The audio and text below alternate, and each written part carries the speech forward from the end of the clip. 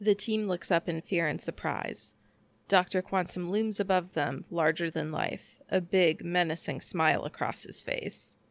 His hands are ready to grasp the team. Some team members look nervous while others look ready to fight. The title of this issue is Endgame. Threats converge and ideologies clash in this thrilling conclusion.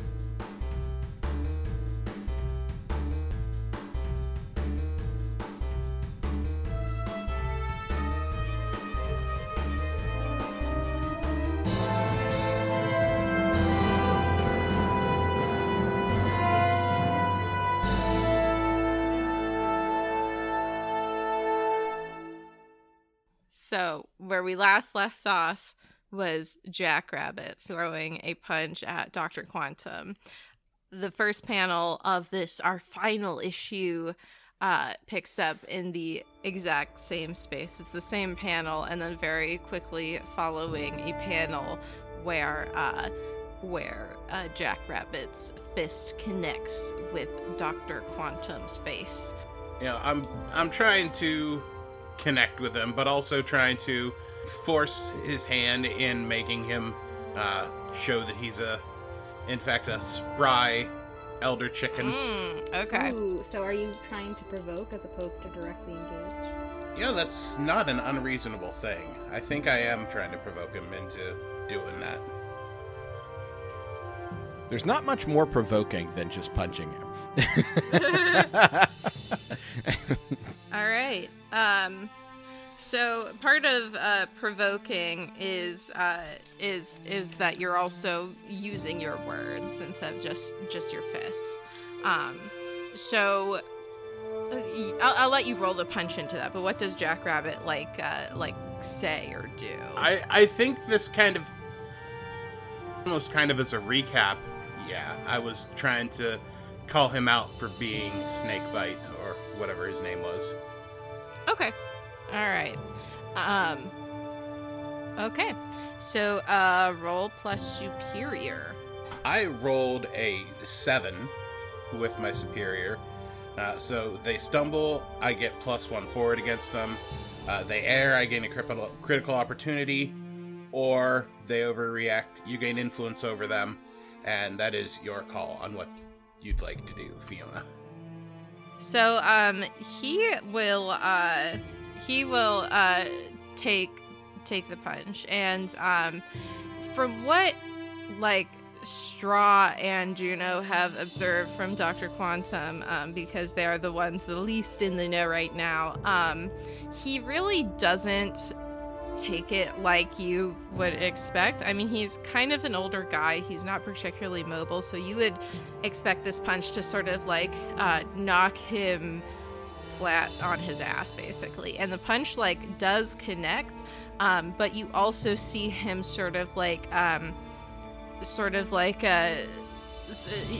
he takes the punch, but you also see him immediately pivot into a defensive position in a more spry and fluid way than you have really ever seen before with Dr. Quantum. And he gives Jackrabbit a small smile, and he says, I was wondering if Blazar was able to probe into my mind as deeply as I thought. Yeah. So after he takes the punch, Straw cocks an eyebrow and goes, "Oh man, I've taken one of those punches to the face. It's not fun. How are you still standing?" He stands and puts his hands up in front of him, showing you that he's not about to make a move to strike back right now. And he says, I would like to talk to you about all of this if you'll give me the opportunity. It's only natural you would be curious about my ideas. What, how you been deciding that you just gonna try and play everybody against each other so that you can create this whole strongest survive for themselves mentality around supers in this town? He was just explaining to me and Juno how he wanted to try and hack the Zrelian ships to attack the council. That is a poor plan on so many levels. You're supposed to be the smart one here, and yet you're pulling this bullshit hijinks with this. That's poor planning. If I may better explain my plan, we're at the opportune moment to overthrow the city council. I know that all of you have been unhappy with the system they've set up for quite some time. From your actions up to this point, it is clear that you all want a brighter future as much as I do. I think that's a good time for Blazar and Limelight to get in. That's a way of putting it, huh? We want a better future, sure, but that does not mean that we have the same idea for that better future. The council has flaws, and I ain't gonna ever dispute that, but I've been around teenage supers who are just trying to learn how to use their powers. Teenagers make dumb decisions, and letting them go without any kind of check or balance ain't gonna work. It's just gonna make everything worse. Okay, so everyone knows what's going on now, then, yeah? Yep, they know this motherfucker snakebite too. I will admit to playing both sides, so to speak, but I don't believe that it is an unforgivable crime. Please, if you have a better idea for how to move Halcyon City into the next era, I would love to hear it, but the fact remains that we must act. Generally speaking, invading with alien ships isn't good. Isn't that what we've been focusing on? Yeah, the we're trying to past stop day? that. And We're I mean, not- if we do that, people are gonna certainly look at us in a different light. I'm here to do good with the time I have. We're heroes. Do you think that the Council are heroes? Do you think that the regulations that they put in place to hold others back is good, or essential, or important? No. He is going to look at Juno. Juno has looked very uncomfortable this whole conversation. Is he waiting for a response? Yeah, he's waiting for a response, but also he's just trying to get a sense of what she's thinking. So what's on Juno's mind right now? Juno's mind is probably racing pretty fast. She is confused in a lot of ways. When Dr. Quantum first sort of revealed this plan, it seemed like, in Juno's mind, that the team would have wanted to jump on this, like, right away. So the fact that we are not is very confusing. But also she's kind of, like, in this place where she knows that the council is, fuck them over. The aliens are about to fuck them over. And Dr. Quantum is the only, source of authority she has that has taken her into account whether or not that was genuine or not. She's unsure. But the fact that he seemed to have been a place where she could go to confide in at some point, makes her sorta wanna believe him. If y'all have proof that it was folk on the council that sold out superpowered kids' families, then we can show that to the people who run the council, get the council disbanded, and work together with them to put something in place. We don't need a coup to handle that. We don't need to attack innocent people and upend everyone's lives. That's a great point. Those are both great points. Juno, you have the files we uncovered on the Zrel ship. We have the evidence that says that Buzz Ness sold out our families. Your family. Now, I want to be perfectly clear. This course of action is not to turn weapons on innocents or take the city for personal gain. As you said, Councilman Ness has been using the program to collect information about the young heroes of this city and sold out that information at the first available opportunity. Dr. Quantum, I thought you were smart. You know how it's gonna go. It's not just gonna go according to plan. He ain't smart. All he is a manipulator who has a way of getting insight into what people are thinking to try and get them on his side. You should not talk about him like that. I mean, he's What kinda is he just doing as right now? counsel. He's presenting us an ill-thought-out plan and trying to prey on the fact that we don't like the council to try and do it through force that's going to end up with more people hurt than it's going to help. And who are we to say it's ill thought out? Juno, you're the most logical person I know. And right now, I think you're being blinded to the fact that he's an authority figure telling you this and not actually thinking it out for yourself. Juno, we're the heroes who've been fighting this invasion the whole time. Yes, and look where it's gotten us so far. We are no further to solving it than we were 2 days ago. Yeah, because someone fucking said everything to him! We are, though. Juno, your program is currently scrambling all of their information up there. The longer they stay in the system, the worse off they're gonna be.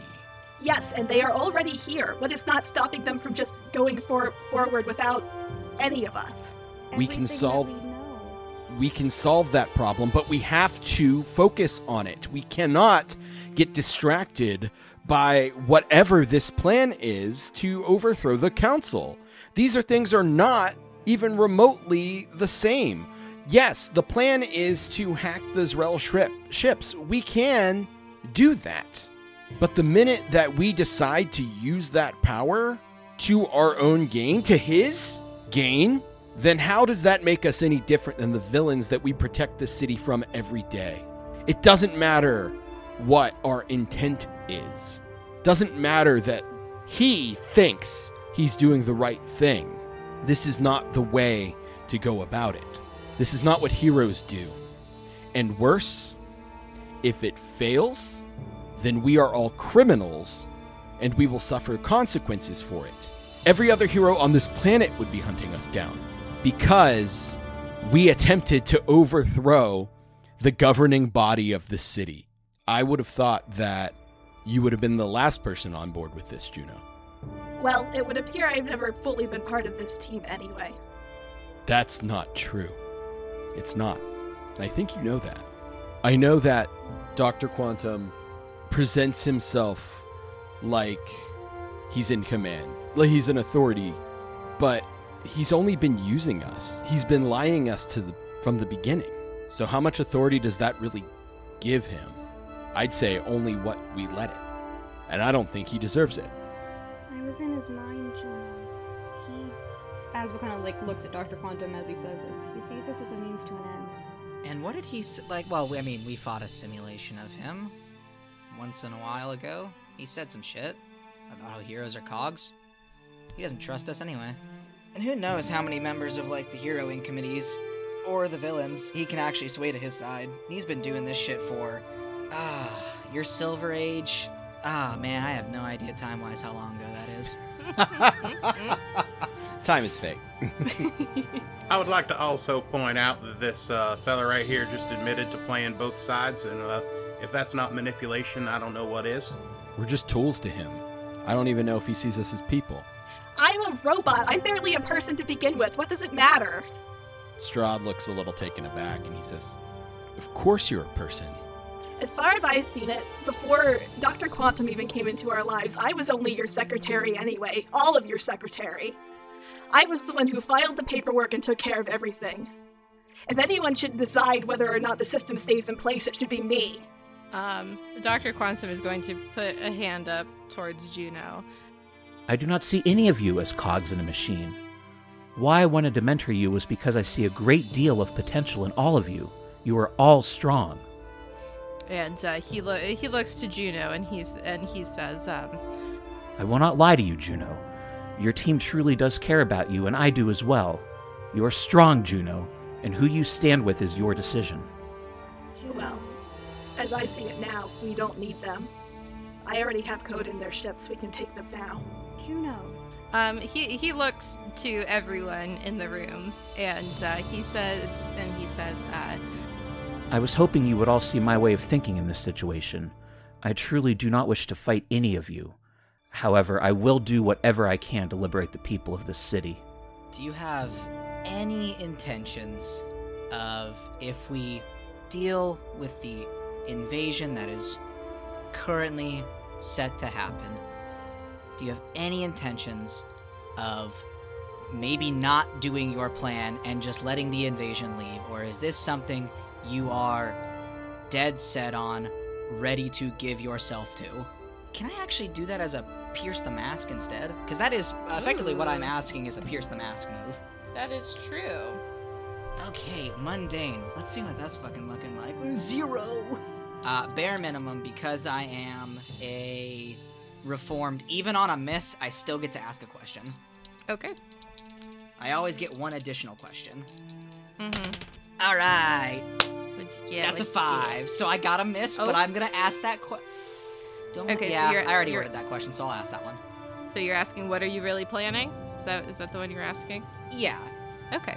So you pose your question to Dr. Quantum, and his eyes meet yours. And there is a panel where we just sort of like, everyone else is sort of like dimmed out as we just see Ezra like brighter than normal looking over to Dr. Quantum, metaphorically piercing the mask. And as he asks the question, Dr. Quantum's response is... My goal, what we all have been working towards, whether we see eye to eye in this moment or not, is to overthrow the systems that oppress this city. You must understand this world is ours to shape and must never to be given up to a lesser standard, no matter how long or hard the struggle.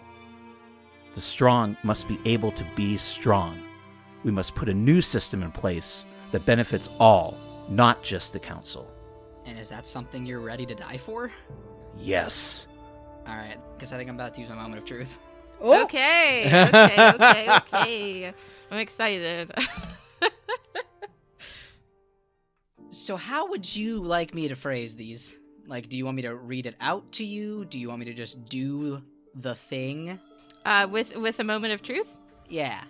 Yeah, why don't you tell us what a moment of truth is for our listeners who might not be familiar with this game, and then tell us what happens. The Reform's moment of truth is you've seen your greatest mistakes, and the rest of the world has too. They're all watching now, judging every move you make. When everything is on the line and your back is against the wall, though you'll show them what you're made of, that being a hero is a choice, an act of will, and you got what it takes to save the day. Of course, afterwards, you can expect both sides, hero and villain, to deeply question where your loyalties lie. And in response to him saying, yes, I am willing to die for it, Ezra just goes, then you will. And I'm just gonna cut him in half with a sword of light. We're going fucking Snoke on this dude. I love it. Okay. Oh! All right. Why don't you tell us what the panels leading up to this look like? Yeah, sure. So there's that sort of continued, looking, like the light surrounding Ezra, looking at, Dr. Quantum, piercing the mask, so to speak. And it's just sort of like, the panels pan back, and there's just a panel of the entirety of Dr. Quantum and Ezra, and then the panel of Dr. Quantum literally is just split down the middle. Like the white space filling in where, he used to be connected. Okay. Yeah, both halves of Dr. Quantum fall to the floor. He is super mega dead. As Ezra has determined that to save the day, he can't really be a hero right now. Juno is angry. Yeah, I would fucking say so. Just marking that on my sheet. I feel like this is 100% like that anime moment where like everything's just completely quiet for a moment as the halves just fall. I imagine that there are a couple panels of just that. Of just the same scene as everyone sort of looks on in shock, and Ezra looks on in determination and maybe like a little bit of exhaustion from pushing his powers like that. Yeah, there's probably like a noticeable like his eyes normally like full of life in panels, like noticeably like kind of dim after that. Okay. So, Juno's face screws up in anger, and what happens? I'm trying to decide. Juno uses a moment of truth to kill Ezra now. Yeah, right. All right, less than 45 minutes in. Let's pack it up, boys. All right, let's go home. The rest of the episode is therapy now. So, you guys can probably hear Juno start to, like, buzz in anger. Her, like, arms sort of, like, vibrate in the air, almost like she's, like, clenching her fists, but, like, she's a robot, so, like, muscles don't get to do that. Asbo's kind of quietly under his breath goes, holy shit. You know, I was going to ask him to give us a minute so we could talk about stuff amongst ourselves. Well, it looks like we got more than a few of those. Yeah. He had a cane, right? He did have a cane. That is actually something that when he dropped the facade, when when Jackrabbit punched him, he did drop the cane, and when he moved back into his like defensive position. Juno picks up the cane, and I think she has like a moment where she realizes how like furious she is. And she has a thought that, man, she could just fucking bean Ezra right now. Just crack his skull right open. But she doesn't. I think she just leaves the room. She would have to walk directly by Asbel and Ezra to do that. She is going to, and she is going to stomp very loudly as she does. Which could be being the monster. Can I roll to, like, intimidate you guys? It doesn't really do anything. Or would you just like to be intimidated as I walk by? Straw was gonna follow her. I'm willing to be rolled for intimidation. You know, those words didn't come out right, but you know what I mean. At least on like a personal note, I don't think Ezra can fundamentally process being intimidated right now. Okay, yeah, she is intending to be very scary as she walks by. You may feel scared if you like. Yeah, you could definitely feel like the anger and the like, she is moments away from fucking snapping your neck radiating off of her. Yeah. Straw's gonna like watch her leave, still kind of processing everything that happened, and then he kind of like blinks and goes, and will go to follow her out of the room and just say, Juno, and he's gonna try and catch up to her. As he like walks by, I'll just like quietly go, I'm sorry, Straw. Straw doesn't acknowledge that. That's just keeps fine. Going. Yeah. Yeah, so I guess Straw Juno will stop when Straw calls out, and she turns around and she's just, what?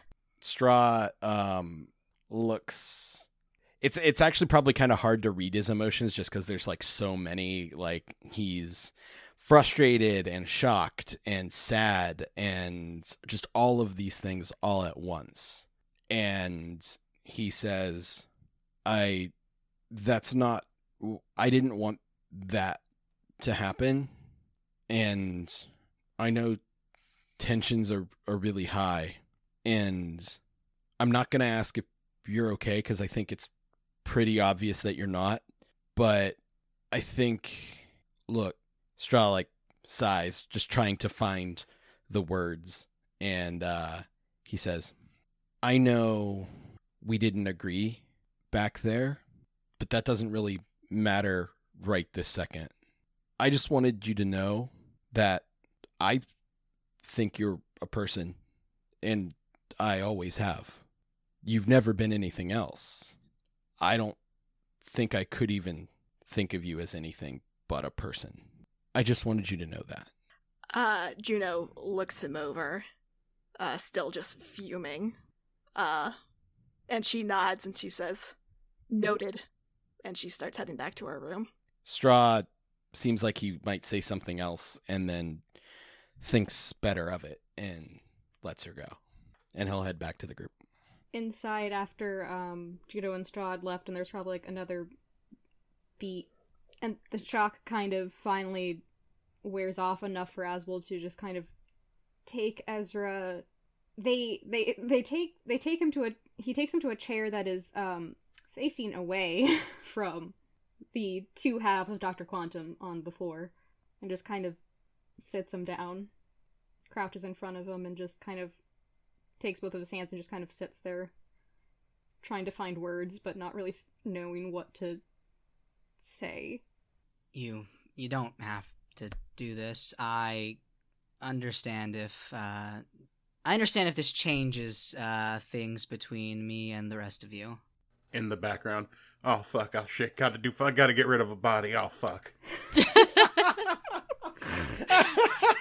Well, Ezra was gonna do that, but then I got put in a chair.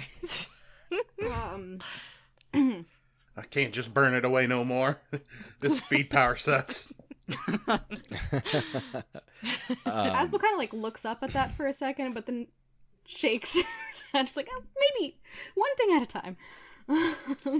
Yeah, Straw comes back in, and he looks distracted, and he's distracted when he walks back in, and he kind of like trips slightly on like the corner of Dr. Quantum's shoe. And then like he stumbles but catches himself, and then he just goes, Prism, can you take care of this? Affirmative, War Prince. And Dr. Quantum, it almost looks like he like disintegrates into the floor as the sort of like nanotech overtakes him. That's exactly what I was picturing. Yeah, as Prism works to dispose of the body so that no one will ever find it. Anyway, his bones will forever live in the bowels of the ship. She just throws him in the fucking boiler room. The trash compactor. Yeah. That's horrifying. I hate that. That was my super dad, guys. He Now was he's all super of our dead. dad. Oh, Look, Ezra made a Wanna have mess. Super bad. Man, you guys were talking about having to bleach the shag carpet just this last episode. Now I gave us a reason. Listen. Well, technically, because Ezra's power was like burning light, it was all cauterized. Yeah, it was cauterized immediately. Yeah, no mess. Wow, Prism is.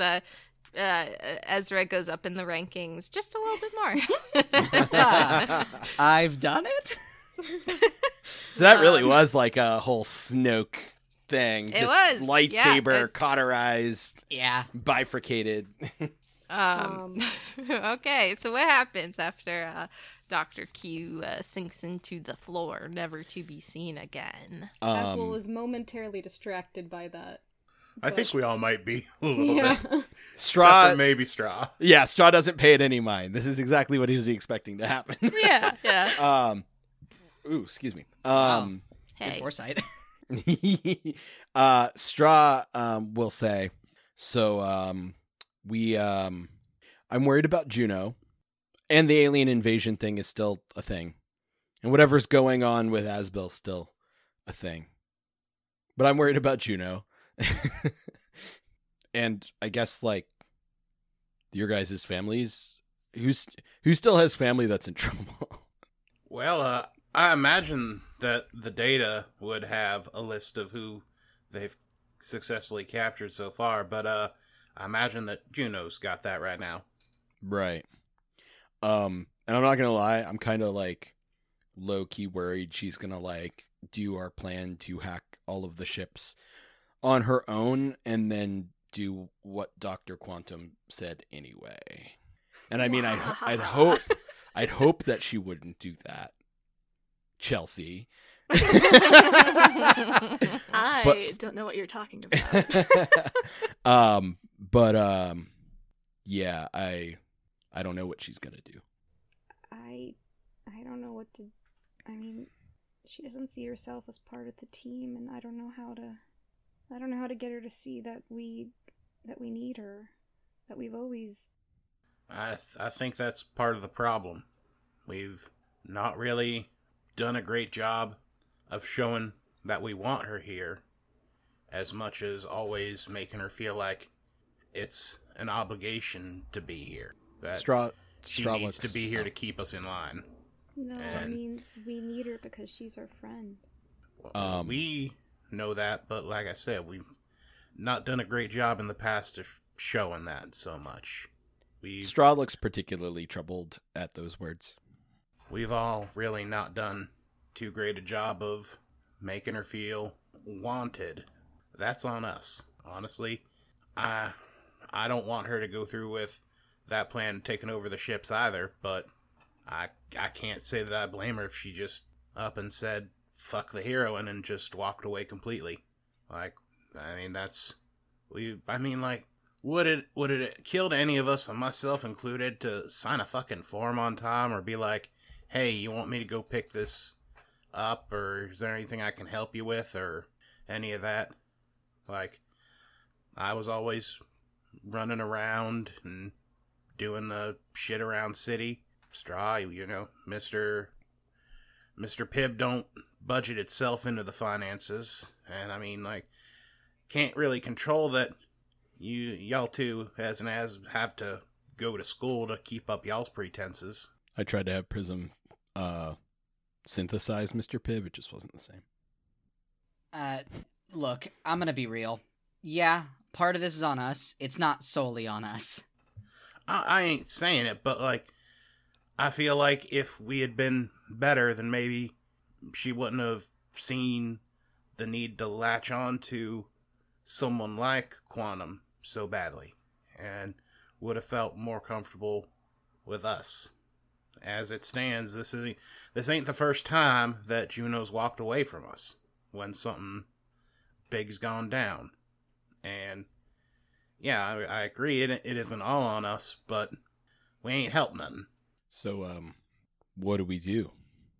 Aswell stands and walks out of the room, starts heading towards Juno's room. Just completely, quietly, on their own. On his own.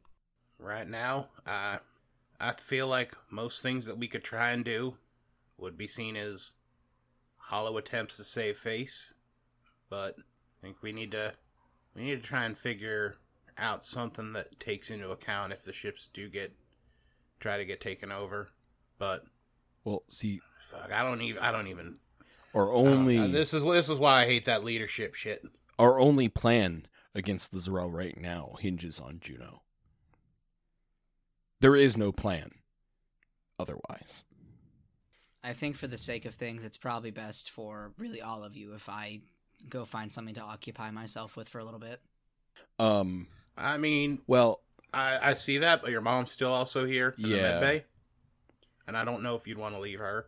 I mean, you could probably do something on the ship and still be able to give Juno space. If you want, I can have you work with, or have Pixel or Pixel. Why Come on, where man. am I Come getting on, that from? The new Pixel 6. Apparently! available at retailers everywhere. Um, Hashtag not an ad. Google, give us money. I could have Prism work with you to see if you both can locate where the Z'rell are holding their hostages. Sure. Yeah, that sounds good. We can at least try and figure out something there. Then I'll do that. Straw will then kind of just look up and say, Prism, Yes, War Prince. I want you to work with Ezra here to look for the information of where the Z'rell are holding their hostages. I'm giving Ezra control to make queries and search. So help him out however you can. Affirmative, War Prince. Man, you guys and your human emotions, they're so messy and complicated. Are you for real? So, okay. Yeah, so you're asking Prism to what, sort of like interface with the other ships and sort of see the progress of like what's going on with stuff? Yeah, just like by any means she has, help Ezra like search her information on like where the Ascendancy is like holding their hostages. Man, those communicators Asbel yoinked earlier would really come in handy right now. And since I'm being given the ability to ask inquiries of Prism, I'm also going to have her run a scan to see if she can find Buzznest, but that's just a little side thing. Don't worry too much about it. Okay. Yeah. So what Asbil or Ezra, who are you? I don't know. Who am I? What gaze are you? What Ezra is able to find that they have secured a building where they are keeping people who they sort of like suspect are not going to be like particularly dangerous, just like regular people, and then they are taking like supers and stuff because some of the young heroes have like parents as supers. They have a more secure building basically that is like not really in the vicinity, so they're taking them sort of to like the outskirts of town where they've commandeered a couple buildings, and they're taking people there. You can also see that in terms of your own team, that they have Asbel and Juno's parents, all of whom I think are just regular people. So they're at the regular people building. They're having some difficulty rounding up some of the supers who are parents and stuff. Your mom was not the only one that they're having a little bit of trouble with, but also because Straw is fake Straw was sort of we should be careful with stuff. They are sort of playing it cautiously and backing down where they see some issues. As far as Buzz Ness goes, you are able to find loosely where he is because he is singing like a canary, talking to different people within the Zrel Ascendancy. Right, because cool. it seems like he's aligned himself with them. A poor choice. Yeah. So yeah. You are seeing all of that. Asbel goes and goes to Juno's room. Yeah, The door is closed. he knocks. The door I'm does my own not fucking open. character. Yeah, that's fair. He kind of starts to slink away and then just stops for a moment and then turns around more with more conviction and knocks harder. So I imagine our doors have sci-fi whiteboards on the front of it. And I imagine that it lights up and there's a video feed of inside the room. It's like a Skype call suddenly. Yeah, amazing. I love it. Juno still looks furious. I understand that things are fucking weird right now. I don't really know what to say, honestly, but I think that we should talk. I'm listening. And it seems like Juno's doing something as she's on the Skype call. I'm sorry. Because I feel like I'm always chasing after you, but I always do the wrong thing. After Straw's thing, and you were upset. I feel like I made that worse, and I don't know if I'm making this worse now too. But I know there's so much happening, and we have to find a way to deal with it, because it's still happening even though what happened earlier just happened. And I want us all to take time to figure each other out. So I want us all to go back to... I want everything to go back to, sitting in the living room and Straw is making fun of Jack Rabbit while they're playing the game and Jack's not actually even trying and Straw doesn't even know that. And I'm drinking tea and you're reading on your phone and Ezra brings us, more weird stories from when he was out skating, and I want all of that to happen again, and that's not gonna happen again if we don't all figure this out together. And I thought we were the weird people together, I mean, Straw's a fucking alien, you're part robot, I'm whatever the fuck is happening here. Are you finished? I guess. Asbel, you should know better than anyone there's no going back. You're right, but we could make something like it. Do you remember the last time we talked? Yeah, on the boardwalk. Alright, then I need your help understanding why I should give my time back to somebody who brought an alien invasion upon us. Someone who is destined to destroy the Earth. Someone who abandoned his entire dimension. And the person who killed the one person I could look forward to advice. Because I thought we were more than that to you. Well, I suppose your thoughts were inaccurate. If there's nothing else, I'm working on something. What are you working on? And he's a little colder now. It doesn't matter. And then she clicks off the call. Yeah, he knocks again. The window lights up again, and she looks just as angry as she did before. What do you want? I think it matters. I think whatever you're doing right now probably matters. In light of everything. Well, I suppose you'll find out soon. And she shuts it off again. Alright. We're doing some bullshit here. Do the bullshit. I use my power to rip Juno's door off. Okay. That's gonna ruin the fucking housing value on this place. Prism can synthesize a new one at will. In fact, Yeah. Prism could have dissolved the door if you asked.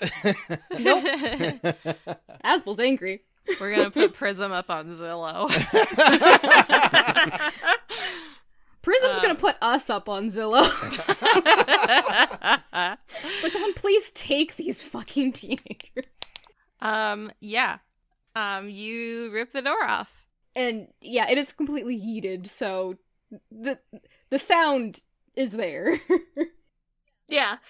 When she goes inside, she sees that Juno's like completely interfaced with like Prism. Are you really gonna do his plan? I think when Juno's interfaced, she's not like actually there. I think she is like off for a second. I think that's how it's been described before, at least. She's got Does that sound right to everyone else? Like she's Sure. Mm-hmm. I mean, Asbel doesn't know. Asbel doesn't know if she can like hear him or not somehow. Yeah. Because clearly he was talking to her through the door before. she was, but Juno's interface with the thing. Yeah. Yeah. So I think she's just like sitting in the chair, like off, except that he can see that she's in the systems and stuff. She's hacked. So like the probably the mainframe. computer screen. Yeah, probably the computer screen is up and going like 1,000,000 miles an hour, but Yeah. So and he probably can't make heads or tails of what the fuck's going on there. I am going to real quick shift to the next panel to the living room where the rest of the people are. And in front, so where is Stravix right now in this space? I think, well, Straw was getting, like, Ezra set up with Prism, and then I think he was, like, gonna go talk to, like, Jack to, like, ask Jack, like, hey, should we, like, go see if we can talk to Juno? And then I don't think they get very long into that conversation before they hear the door get ripped off, and now, like, Straw's like, hey, should we, like, check on that? So yeah, so you hear the door get ripped off, and you hear the clanging as you're, about to talk to Jackrabbit. Prism shoots up physically in front of you, a screen that's on a pedestal, and you see it asking for administration privileges. Now, this is all in Zrelian right now, so only you can read it. But what Prism shows you is permission. You can see Juno's sort of purpley fuchsia influence going through the systems, and it seems as though she's attempting to send information to your mother about what it is that's actually going on. I deny. Yeah. No, we're not doing that. Strahd doesn't even read it, just says yes. Whatever. Whatever. Oh, another one of these. Yeah, whatever. I accept iTunes terms of service. As soon as you hit deny, another one probably pops up again. Aw, fuck, it's a fucking virus now. But the no and yes are switched now. It's gonna be it's gonna be the evil cursor hack. I select no, and it goes, please select all the bridges in all the images of bridges to say no. You do fucking cap. Wait, no, that's how we beat Chelsea. Chelsea's Revenge. Captcha. You have to prove that you are a robot. Straw is gonna hit no again. Yeah, and it probably just keeps popping yeah, up. after the second time, another one pops up, and he just goes, Juno, no! And he just shouts it up, because if this is happening, then he knows that she's in the system, and he's gonna start stomping his way over to her room.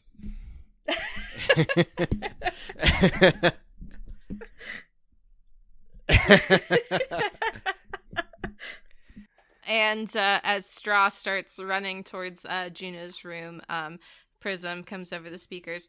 Lord Prince Stravix, are there any actions you would like for me to take? Not yet.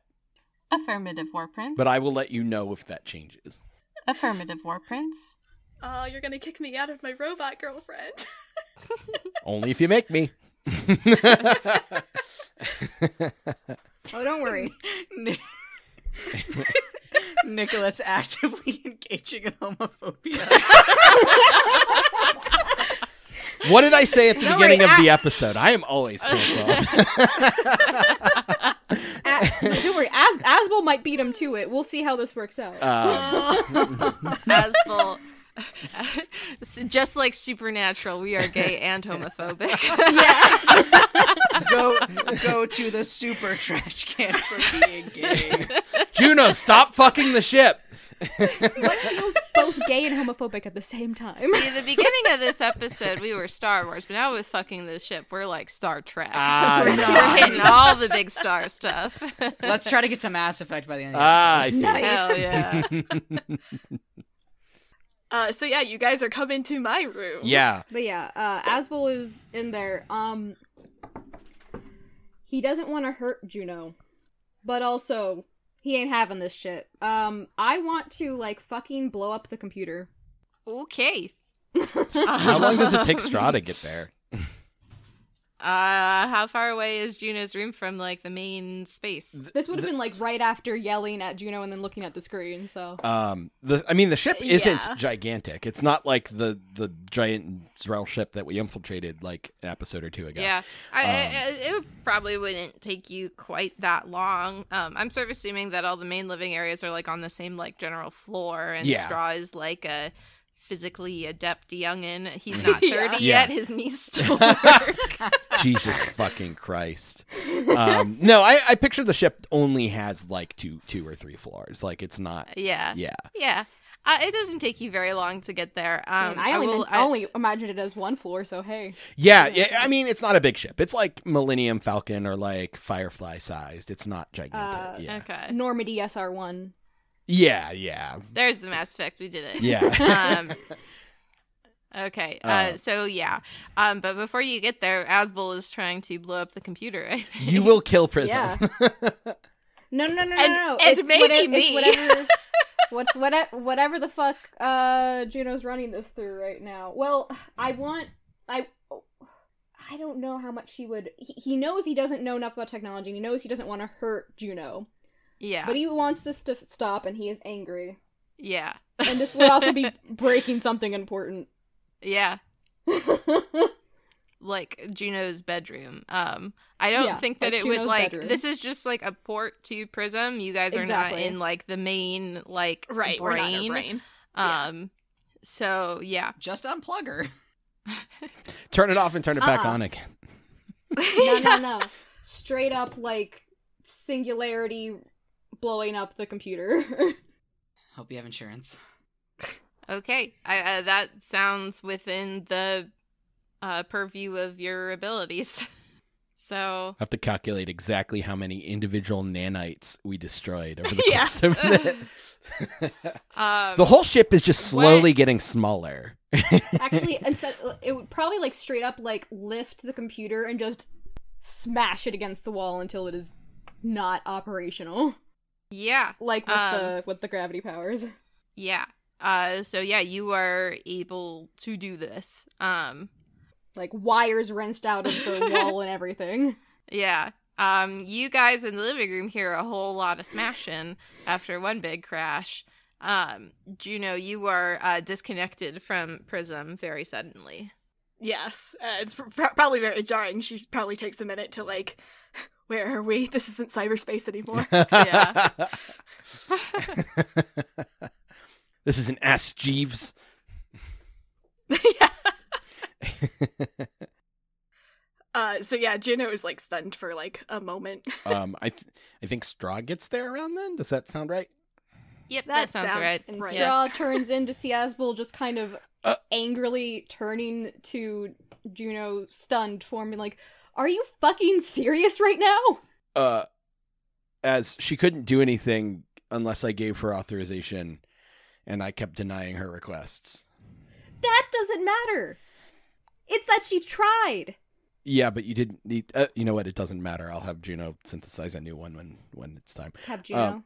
Juno, I'll have. Fuck. What is my ship's how name? it is. What is my ship's name? I'll have Prism synthesize a new one. Nothing but a secretary. Straw looks exasperated. I think we need to have a team meeting. Really? That's what Straw thinks. You know what? Yeah, that's a good spot for that panel to end. I'm Yeah. gonna add anything to that. Yeah. Straw holding the next- bridge of his nose. In the next panel, we have like a little bit of a break, and we see in the corner the later ...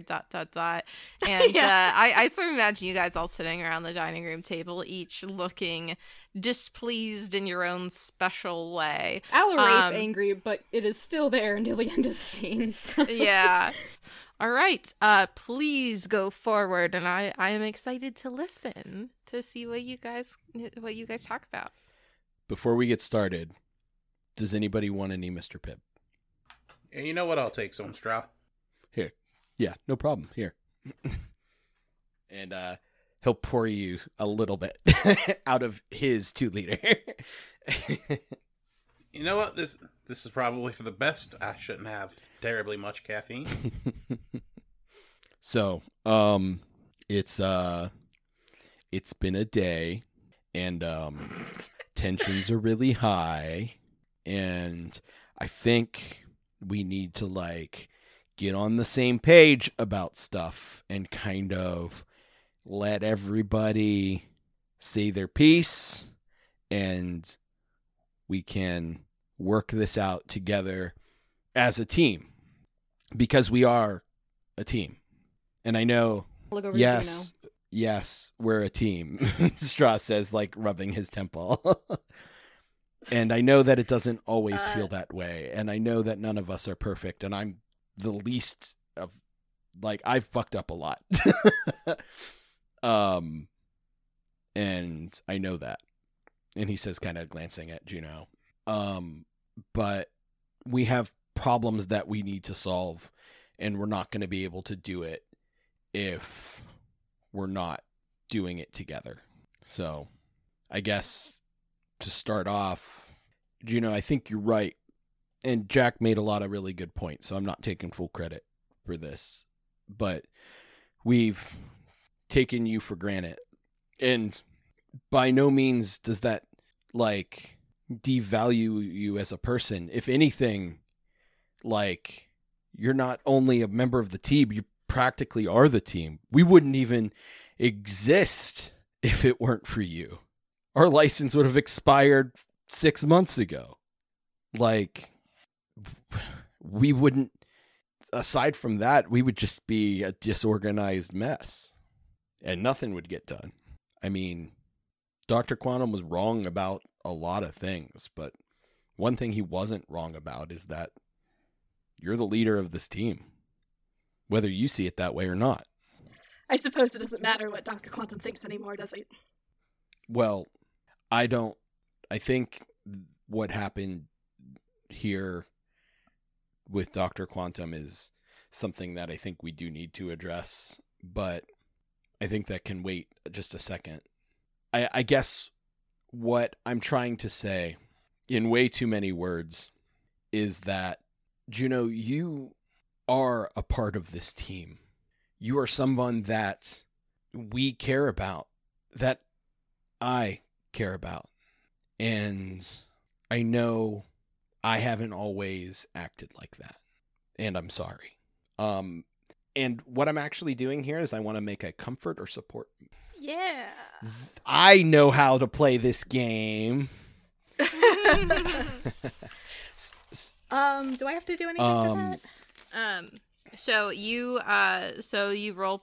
Nick will roll plus mundane. I do have a +1 because I have influence over Juno. If I Yes. understand that On correctly. a hit. Yeah, on a hit, they hear you. They mark potential, clear a condition, or shift labels if they open up to you.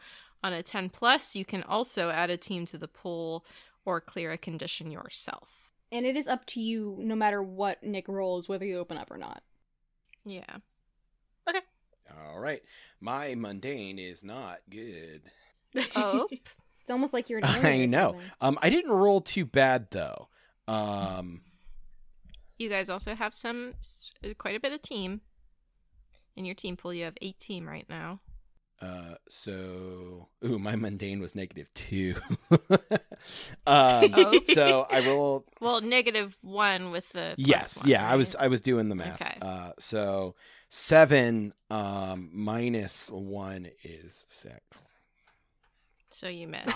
So someone's got to use a team to boost I him up. I think I'm gonna use a team here Okay. and say, I know Straw just kind of focused on a lot of what you do for the team, and it's valuable, but in the grand scheme, it's not as important. We haven't been showing you that we care about you as a person, and just, it's always about what you do for us and never about what we should be doing for you. And yeah, it's shitty, and it feels even more so to realize that at a critical point where we all need to be working with each other. But, I'm sorry that I haven't done more to make you feel like you're someone I care about as a friend, not just someone I work with. You're a friend, not a coworker. Straw's gonna nod in agreement with Jack's words and go, yeah, that, thanks. Words hard. And it's not your first language, I get it. Yeah, that's the reason. So that takes it up to a 7, which means what happens? If you open up to us, Straw specifically, you can mark potential clear condition or shift your labels. Yeah, so Juno is notably softens for a moment upon hearing this apology. So I think Juno nods and she says, I have heard your apology. I understand your feelings. And yeah, I think that's all she says. Straw will nod and say, all right, I guess that's the most we can ask. Yeah, Asbel notably has just been sitting with his arms crossed the whole time, he's not having this. Yeah, and Juno, notably, I don't know if I mentioned, she brought Dr. Quantum's cane with her, and she's clinging onto it. Straw's gonna say, all right, well, I don't think this is fully resolved, or that it even could be right here. But I think it is a good time to at least start addressing the pressing issues and what we're going to do about them. And I think we need to be on the same page as a team to do that. So I guess to start, Juno, I know you were trying to do something, and I'm open to hearing what that is, but I'm not going to blindly agree to it before we have a chance to discuss with everyone. You would not accept what I was trying to do, even if I told you. Well, you don't know that. I do. Try me. I was trying to contact your mother. Yes, I know what you were trying to do. I guess what I'm asking is why, to what purpose? I was going to tell her the truth. Okay. And And what then- would that have accomplished? I don't know. But since we cannot make a decision, I figured we should give it to somebody who can. Yeah, that is the decision you would make, huh? Who says we The- couldn't make a decision? All I've wanted to do is sit and plan this out together. Together, all of us. I'm so tired. I'm so tired of trying to keep us all together and talking to each other, only for you to run away from us because you don't hear us, or for Jack to run off and do his own thing, or for Straw to leave because he doesn't feel like doing something right now. I just want us all to work together instead of making fucking assumptions about each other all the time. I thought we were all friends. But we're all just fucking burdens, aren't we? Let's just get this over with and we don't have to see each other again. How's that? That's not what I want. Literally the entire reason I abandoned my mission is because I wanted to stay here with you guys. That's it. I'd hate to know what happened if I didn't make friends. Oh. Or worse, they were shitty. Yeah, that doesn't seem to be what Juno thinks. So.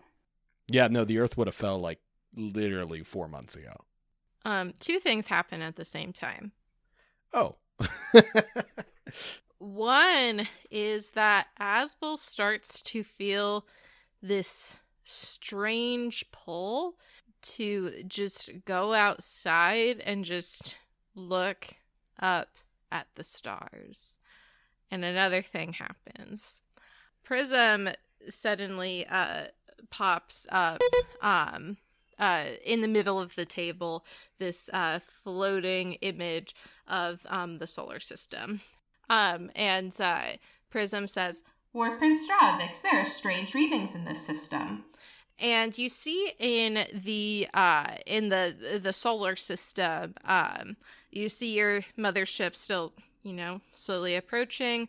The scientist ships, like, nearby Earth, some hovering in the atmosphere, almost like satellites. And you do also see some just strange readings at the bottom of this image. Nothing visible in the system yet, but just some things are, like, off. Straw is like scanning the readings and then like does a double take at Asbel leaving. I sort of follow him. Yeah, and he's gonna say, Blazar, where are you going? He stops for a moment and he like feels it like hurts not to go. And he kind of shakes his head. He's like, I can't do this. I have to go. And he starts running. I'll take Does- it. Don't worry. Straw will nod at Ezra then. Ezra will follow. Yeah. We will see what you guys are doing real fast. So running, Asbel makes his way to the top of the ship. It is getting later in the day. You are starting to see stars in the sky, and you turn in a direction you seem almost magnetically drawn to, and you look up into the sky and you don't see anything. You guys are far enough out from the city limits that you can see like stars, even with the light pollution from the city being in one of the directions. But you can see out here in the mountains just the stars and the vastness of space above you. You feel yourself drawn to that particular direction, Asbel, and you feel a hunger start to grow within you, and you almost see, like, for a second, even though you're just standing there, it's like you blink, and in that blink, you see the solar system. You see a ship like Stravix isn't like the other Zrels that you've seen, but this one bigger, more ornate. That's all that happens. The end. The end. And that's the last panel. We did it, guys.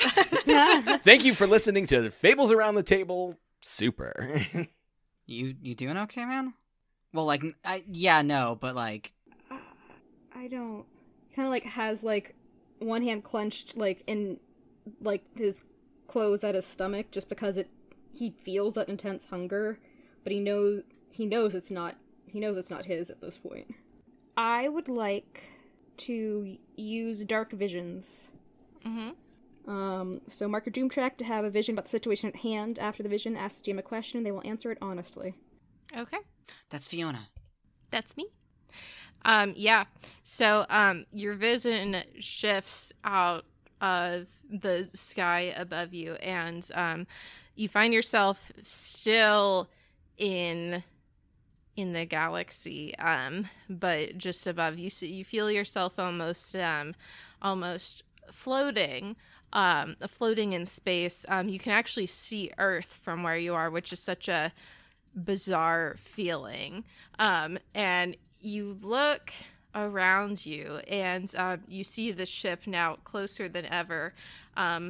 But you also see something. You see a portal, and you feel drawn to and connected to that portal. And you remember when you went to your sanctuary and you reached out for help to this thing that you're connected to. What is the question you would like to ask? How soon until the Galaxy Eater arrives? The Galaxy Eater is still incubating, but it can help you in this task right now because it thinks it might sate its hunger for a little bit longer. Ooh, dark bargain.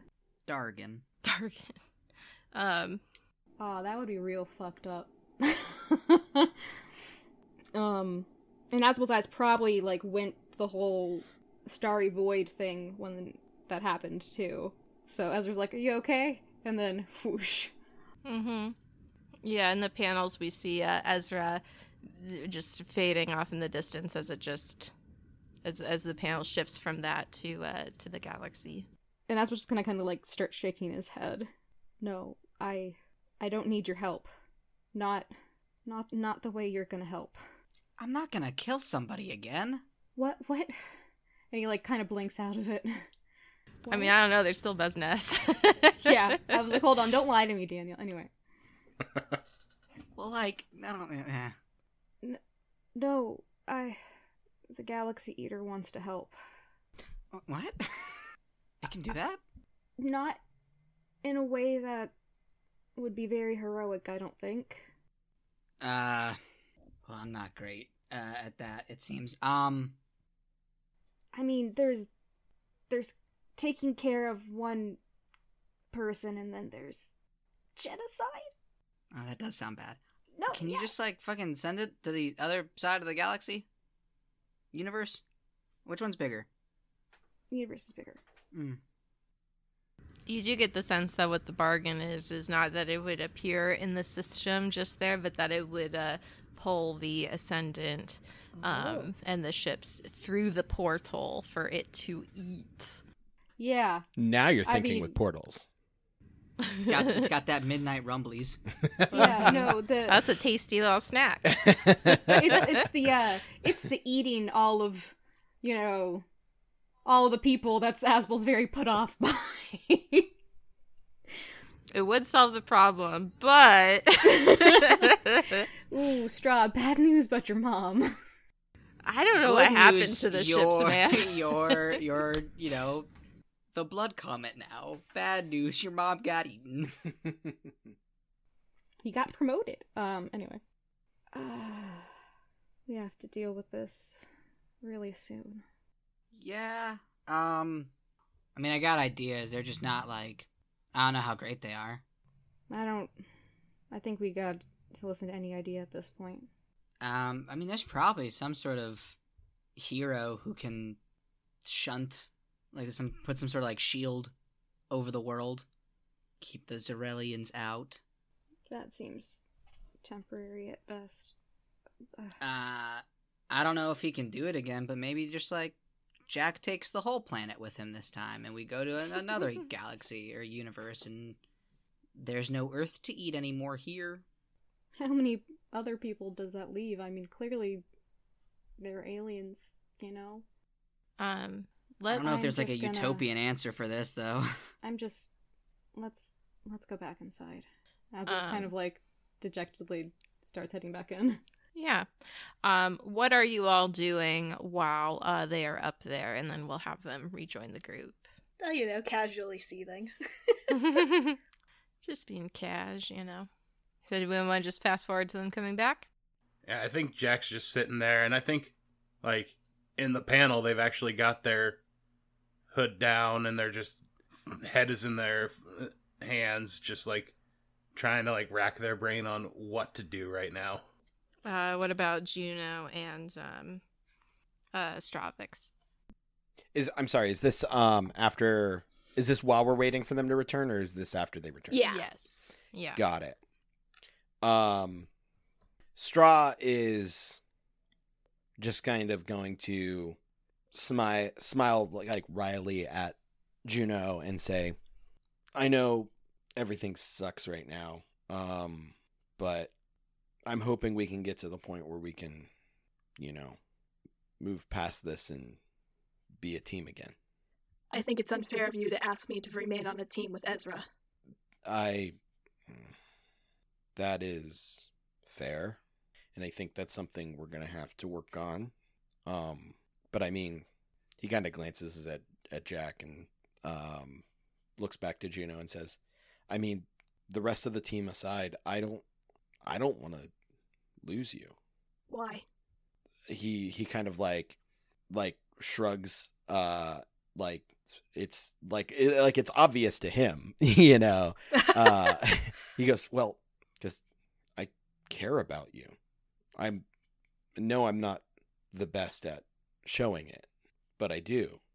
I think Jack is just going to kind of like slam their hand down on the table. It's like, it's because he likes you, but he's afraid that because he's an alien, he ain't going to turn you down. Same reason why you feel like we don't respect you is that you feel like you've lost part of yourself becoming Robot Girl, but you both are just as valid and equally important to the people here. And we're all looking at this the wrong way. Juno, if you don't want to be part of the team anymore, you don't have to, but we do need to do something about this because we're the only ones that are really going to be able to. Once this is all done, if you want to go, you're a person, you have that autonomous right, but I do want to stay friends. I need some air, and I'm going to start walking outside. Jack, you... What? That was like half a second. But I somehow comprehended all of it. Strahd looks incredibly embarrassed. He is somehow more red. Jack uses his moment of truth to make them smooch. Well, I don't think a moment of truth is that powerful right now. Look, this game has limitations. Juno says, Stravix, you do not need to fall for his jokes. Jack left, right? Yeah, Jack is out of the room. Strahd's gonna say, he's an asshole, but he's right. Right about what? To my account, I think everything. That doesn't make sense. What about it doesn't make sense? The fact that anything he just said was accurate. That sounded accurate to me. He was speaking fast. You must have misheard him. I did not. She looks at him, sort of puzzled. Strahd, still looking embarrassed, is gonna say, yeah, I like you. I can't say it as fast as him, which is making it, just spreading out the agony of embarrassment. But yeah, that's, I guess, the long and short of it. You're kind of amazing. And words are hard. And, but that's not an error. Stravix, I request clarification. This is torture! Brutal. Finish him. When you use the word like, what are you referring to? You have made your declaration of friendship very well. Yeah, spoken. no, but it's more than that. It's why. Stravix, you calm yourself before you say anything else. I don't think I can. Things are just so more straightforward where I'm from. Like, why is this language? And it must be something in the air that makes emotion so emotion-y. But I guess what I'm trying to say, and he kisses her. Aww. Juno is stunned. Blue screen. Man, it would be real funny if that's when we walk in. That's a full screen panel, and that is in fact when you guys walk in. Strahd pulls away, very embarrassed. Yeah, Aswell wasn't looking at first and was like, all right, let's just get this over with, and then and just face palms. and then like turns around and is like, I can just kind of like pushes Ezra back out, closes the door. Yeah, Straw pulls away looking very embarrassed, and then he kind of clears his throat. But I guess that summarizes it. Juno looks also embarrassed. Thank you for that clarification. If you should be one thing, you should be efficient. This time, Asbel knocks on the door, and he's like, "Can we come in now?" Yes, please do.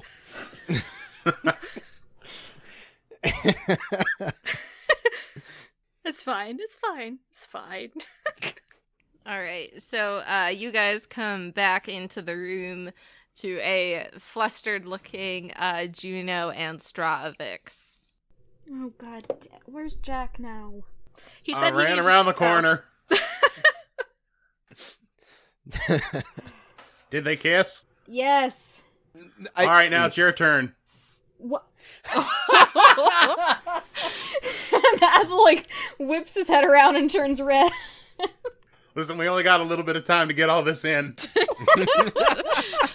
We're on the clock here, guys. Come on. How Why meta would of he you, say Jack. that? Why would he say that so far from you? Honestly, I'm more worried that Asbel will hit me for it. Aren't you asking him to kiss you? No. Asbel just rushes into the room and just sits down. He's like, "We have to deal with this, okay?" Yes. Jack walks back in, but stays towards the other wall. What a weird day. All right, so the things on the table right now are the parents and the mom coming to fuck shit up. And smooching. And smooching. Sorry I ran out earlier. So Prism compiled like a list of locations. I've actually got like a couple. There's like the parents without superpowers, and I'll point to Asbel and Juno. That's where I'm pretty sure your parents don't have powers. That's where your parents would be. Asbel kind of does a double take. And then there's one for like superheroes. And it's like more like heavily fortified. And then I'll like point like out like a small little blip on the map. That's where Buzz Nass is, the dude who like sold us out. It's pretty close to one of them. So like after we finish saving parents, we could like make a pit stop there and beat the fuck out of him. Wait, they don't... How would they have my parents? They don't... I'm not... Let me see the list. Let me see the list. Okay. Here it is. And I'll just Yeah. like grab the hologram screen and push it over because that seems cooler than handing in paperwork. Yeah, it is all digital in front of you. You're able to, shifting around some things, pull up the list. Buzzness has extensive information on a lot of people, and the whole purpose of this program was so that he would have time to investigate everyone, see the extent of their powers, and importantly, the people that they care about or things that could be used against them. So yeah, Juno and Asbel, as you know, the list is being scrolled through. You guys see your parents' names on this list.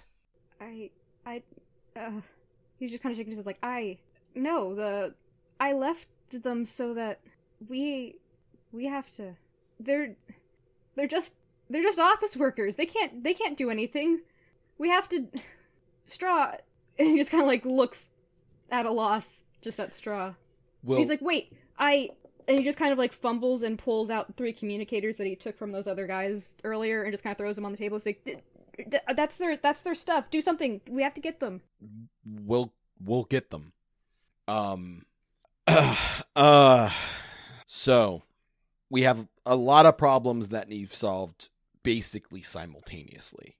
What are our options? We have access to basically the entire Zrelian systems. He says, like, looking to Juno for confirmation that, like, that's still a thing. And she nods. So we can still basically, like, hack their entire fleet. I mean, in terms of, like, saving the parents thing, the best possible outcome realistically lies in saving the supers first. That way we can functionally have more than 5 of us doing this whole thing. Asbel looks vaguely uncomfortable for a moment before he finally kind of opens his mouth. He's like, also, Straw, for their own safety, you might want to get the Z'rell ships to leave ASAP. I mean, we can hack them and make them fly away. I'm not going to be able to convince them to turn away. We tried that. No, I mean, the Galaxy Eater wants to eat the whole fleet. Like, that's real now. It really wants to do that. Wait, hold on. That was like the fake threat that we were trying to scare them. But it's real now. Does it want, would we be endangering, like, the planet? He looks confused for a moment. Like, that's not where he expected this line of questions to go. He's like, no, it was pretty specific that it wanted me to open a portal, or at least, I don't know exactly how it would have worked, but it wanted to suck them to it. Okay. So the other issue I was going to bring up was that, like, if we hacked all of their systems, we could theoretically just force the ships to fly away. That'll only work out to as far as what Juno's range is, before they would potentially regain control and then plan another range of attack. But that also wouldn't pull out the individuals that are on the ground already and holding the hostages. How far does, like, the control over Z'rell systems go? Like, can you individually control their little nanite holders? Straw will look at Juno. GM, is that within the realm of my ability? Chelsea will look at the GM. You do have, you did manage to hack their prisms. Theoretically, you could do that. Okay. Then Juno nods in assurance. Okay, well that's good to know. That's also you can just, terrifying. I mean, you could hypothetically use the nanites to knock out the ones currently guarding all the heroes. We set them free. We rinse and repeat at the other locations. The other option is if this planet eater, galaxy eater, whatever it is a real threat, we could give the Ascendancy one final warning, and if they don't heed it, then they miscalculated. I'm not asking you to do this, but hypothetically, could you, like, is it like you start opening the portal and it's like go time, you can't really turn back, or could you, like, tease it as a, hey, physically this is starting to happen, y'all better fuck off real fast? I don't know. Yeah, that's kind of what I figured. There's a lot of unknowns right now. Okay. Yeah, let's just threaten Straw's mom again. I could try to hold it back. Oh, so now we gotta talk to Straw's mom. I see how it is. It wasn't who. It was the why.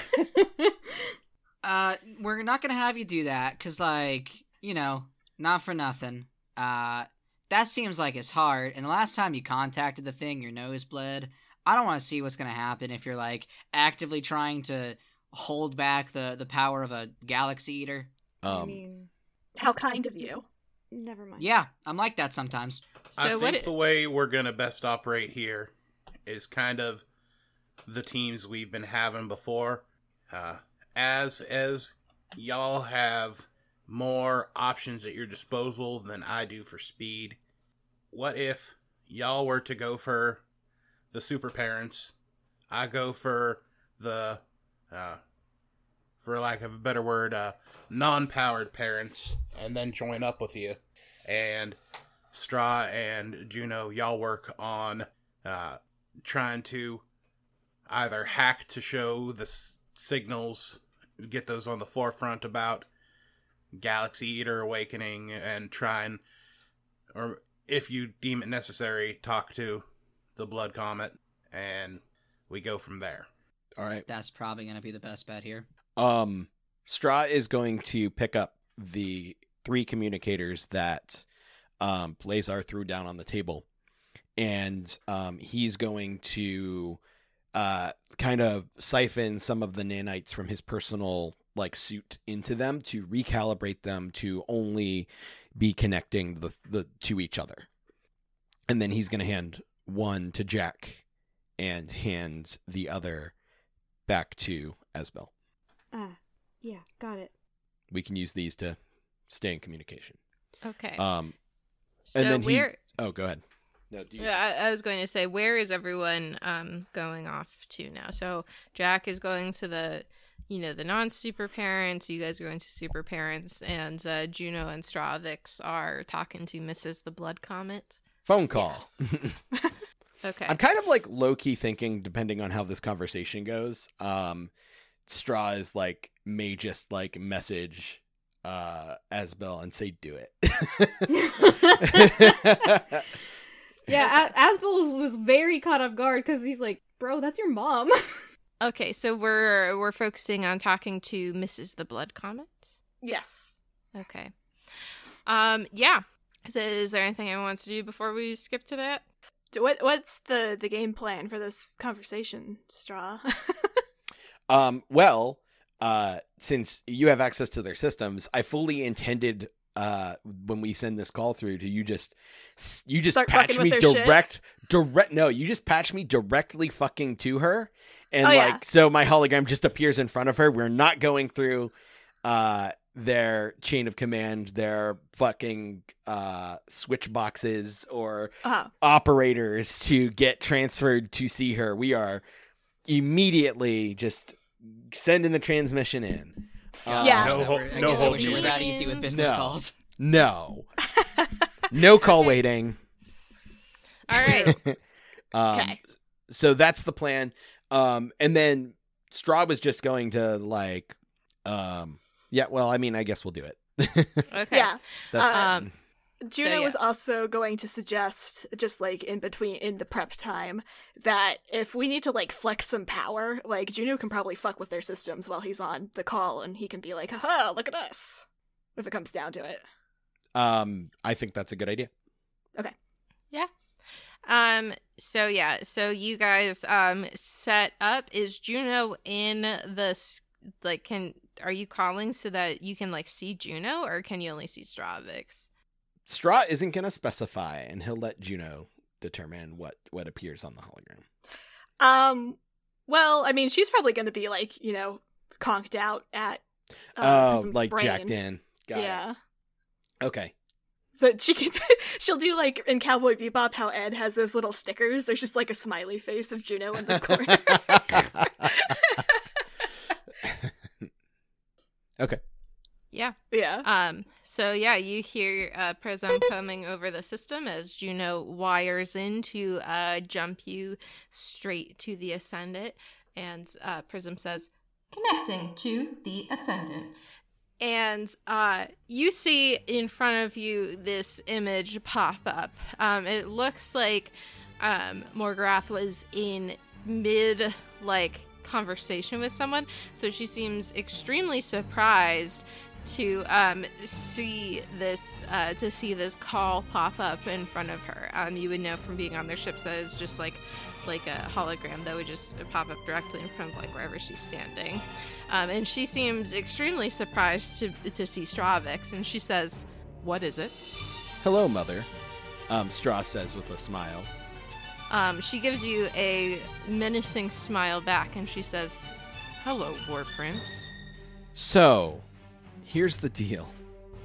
You're going to turn around your ship, and you're going to leave this system with all of your Zrel agents leaving with you, except one, me. Because if you don't, you know that Galaxy Eater that I tried to warn you about? It pretty definitively has its eyes set on you. And then, I think that's the cue that he and Juno worked out in advance to, transmit the readings that we were getting earlier when Asbel had his vision. Yeah, and it's not only the readings, but a projection of where this thing is coming and how fast it's coming.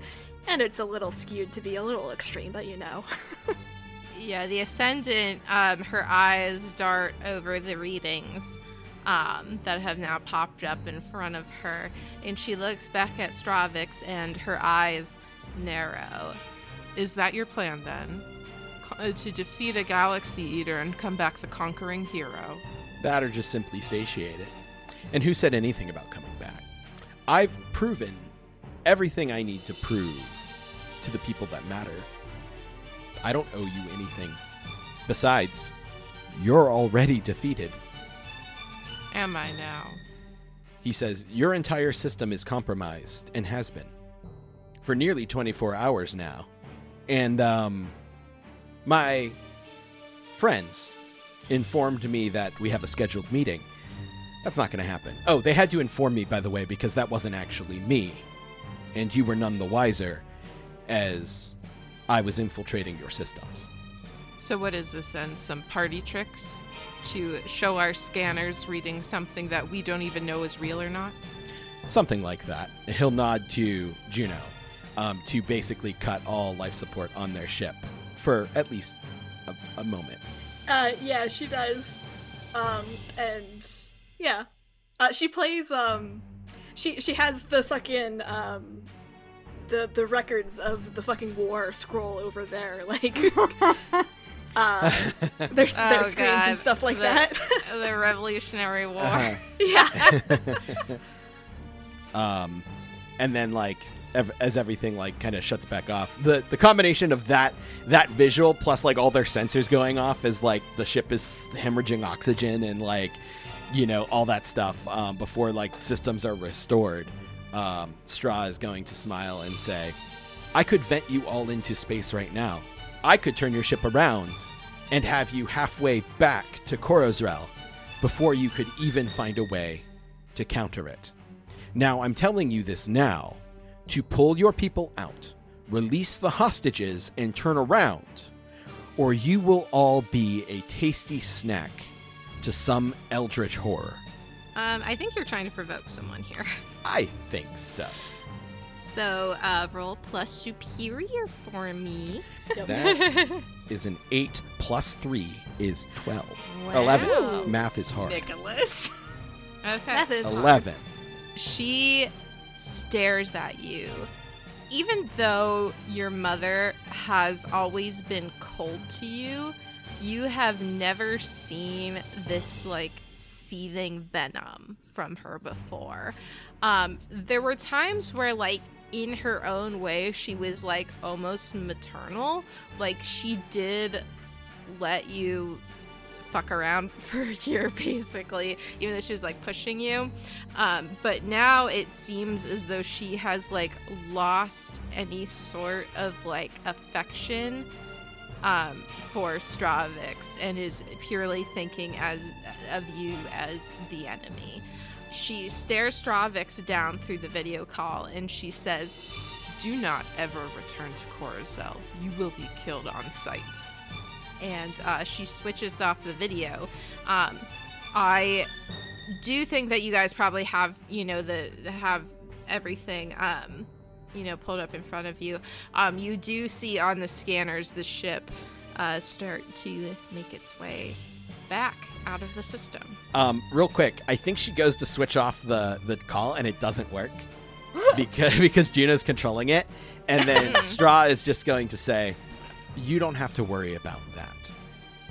And no, if you ever return here, you will become a tasty treat." And then he turns off the call. Last word. Yeah. And little Juno's little, like, smiley face in the corner, like, sticks out her tongue and waves goodbye, and then it goes down. Yeah. As the call dissipates, Straw will look at Juno and nod and say, "Thank you." For the first time since Dr. Quantum died, she smiles back at him.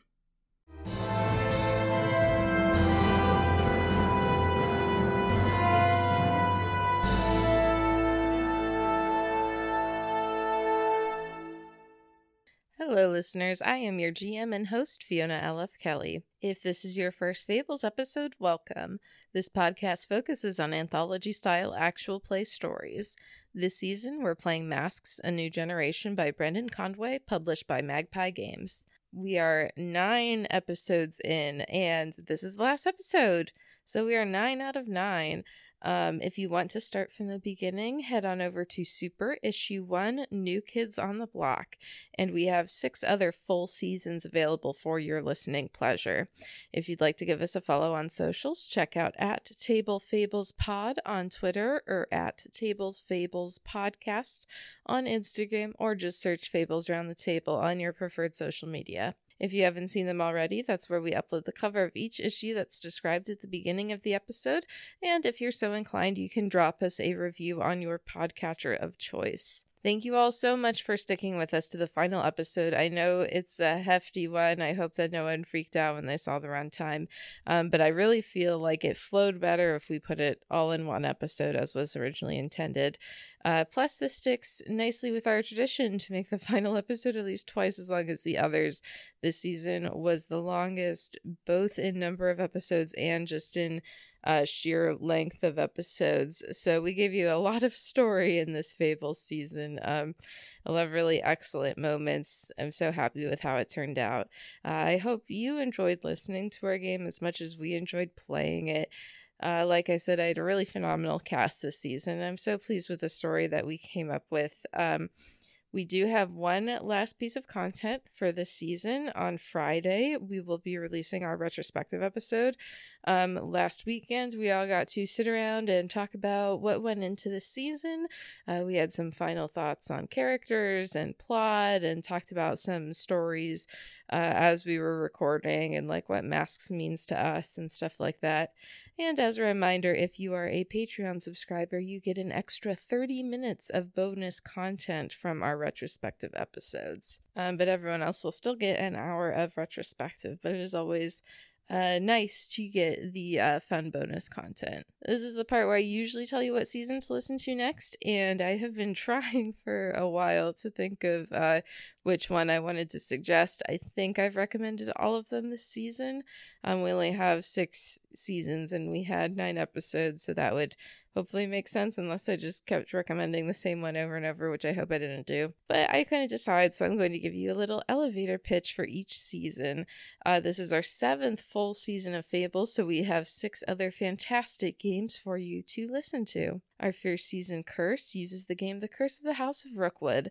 The dysfunctional Rookwood family deals with the ghosts of their past while also trying to control the curse that keeps them all in its grip. Our second season, Tainted Love, uses the game Visigoths vs. Molgoths. Due to a magical mishap, a group of Visigoths ends up in a 1990s mall. The Molgoths and Visigoths fight each other to conquer the mall for their faction, and these totally not friends must eventually team up against a mysterious newcomer. Our third season is Firelight. This season is a series of Halloween and horror-themed one-shot. Our fourth season, Chronicle, uses the game Microscope. The season focuses on world building. Our players build an epic history and role-play out important events. Our fifth season is Lost, which uses a beta version of Babes in the Wood 2nd edition. 2 kids get lost in the woods on Halloween night. With the help of their newfound possum friend, they must reunite members of a scarecrow band and avoid the evil in the woods while trying to find their way home. And finally, our 6th season is Tiffany, where we play Bluebeard's Bride. A new bride explores her husband's manor. While exploring the room, she finds that there may be more to her new husband than meets the eye.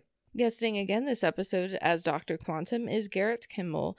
Garrett has been featured on several other Fables seasons as both a player and vocal talent. Also, he's the bassist for the band Northern Weather. Northern Weather, as I've said in the other episodes, has all sorts of exciting things happening this year, including concerts and an album release. Check them out on your preferred music streaming service and give them a follow on Facebook by looking up Northern Weather-OH. This episode also features our friend Saker as Buzz Ness. If you're a Project Derailed regular listener, you'll recognize Saker as the gunslinging Doar Luckbeak Humboldt from Tales of the Voidfarer. Saker is also the host of It's All Been Done, a multi-award-winning podcast about the sensational Canadian band The Bare Naked Ladies. And Saker is also one half of the nerdcore rap duo 2D6, along with our very own Cliff.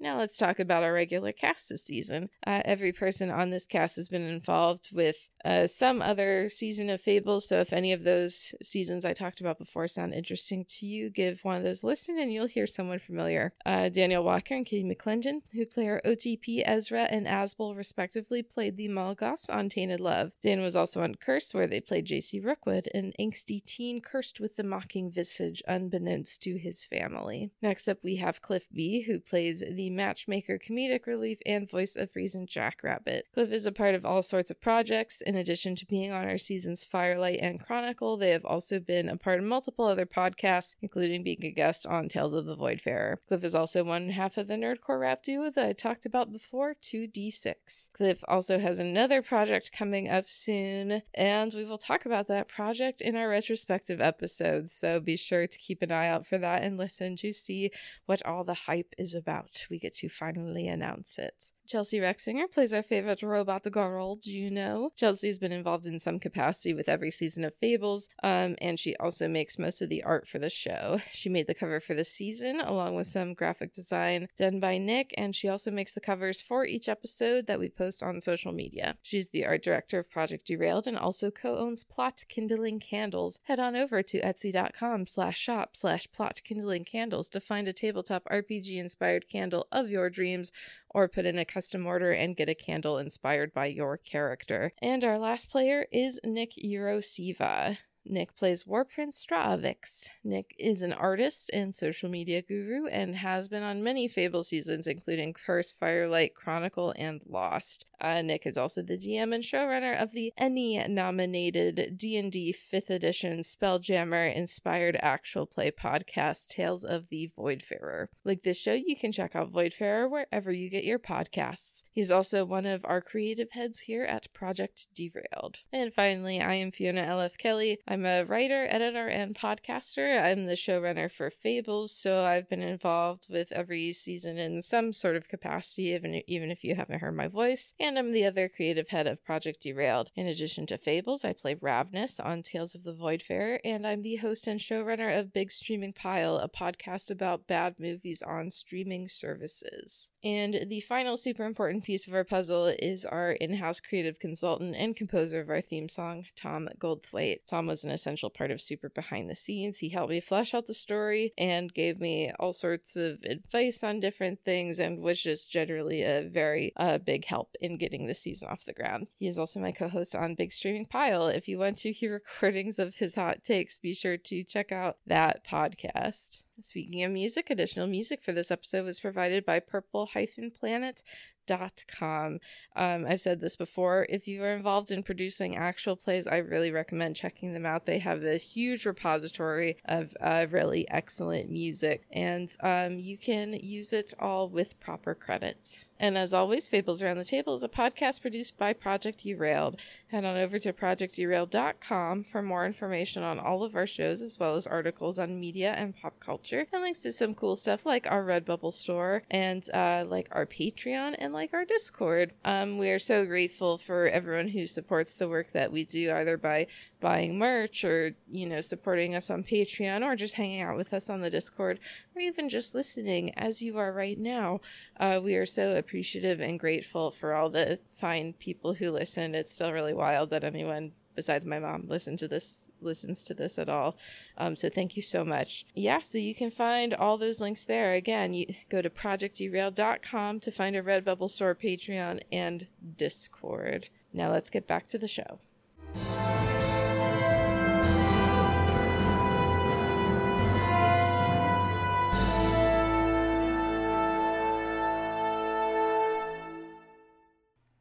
As you guys are leaving, you see above you ships. You recognize them now as Rel ships.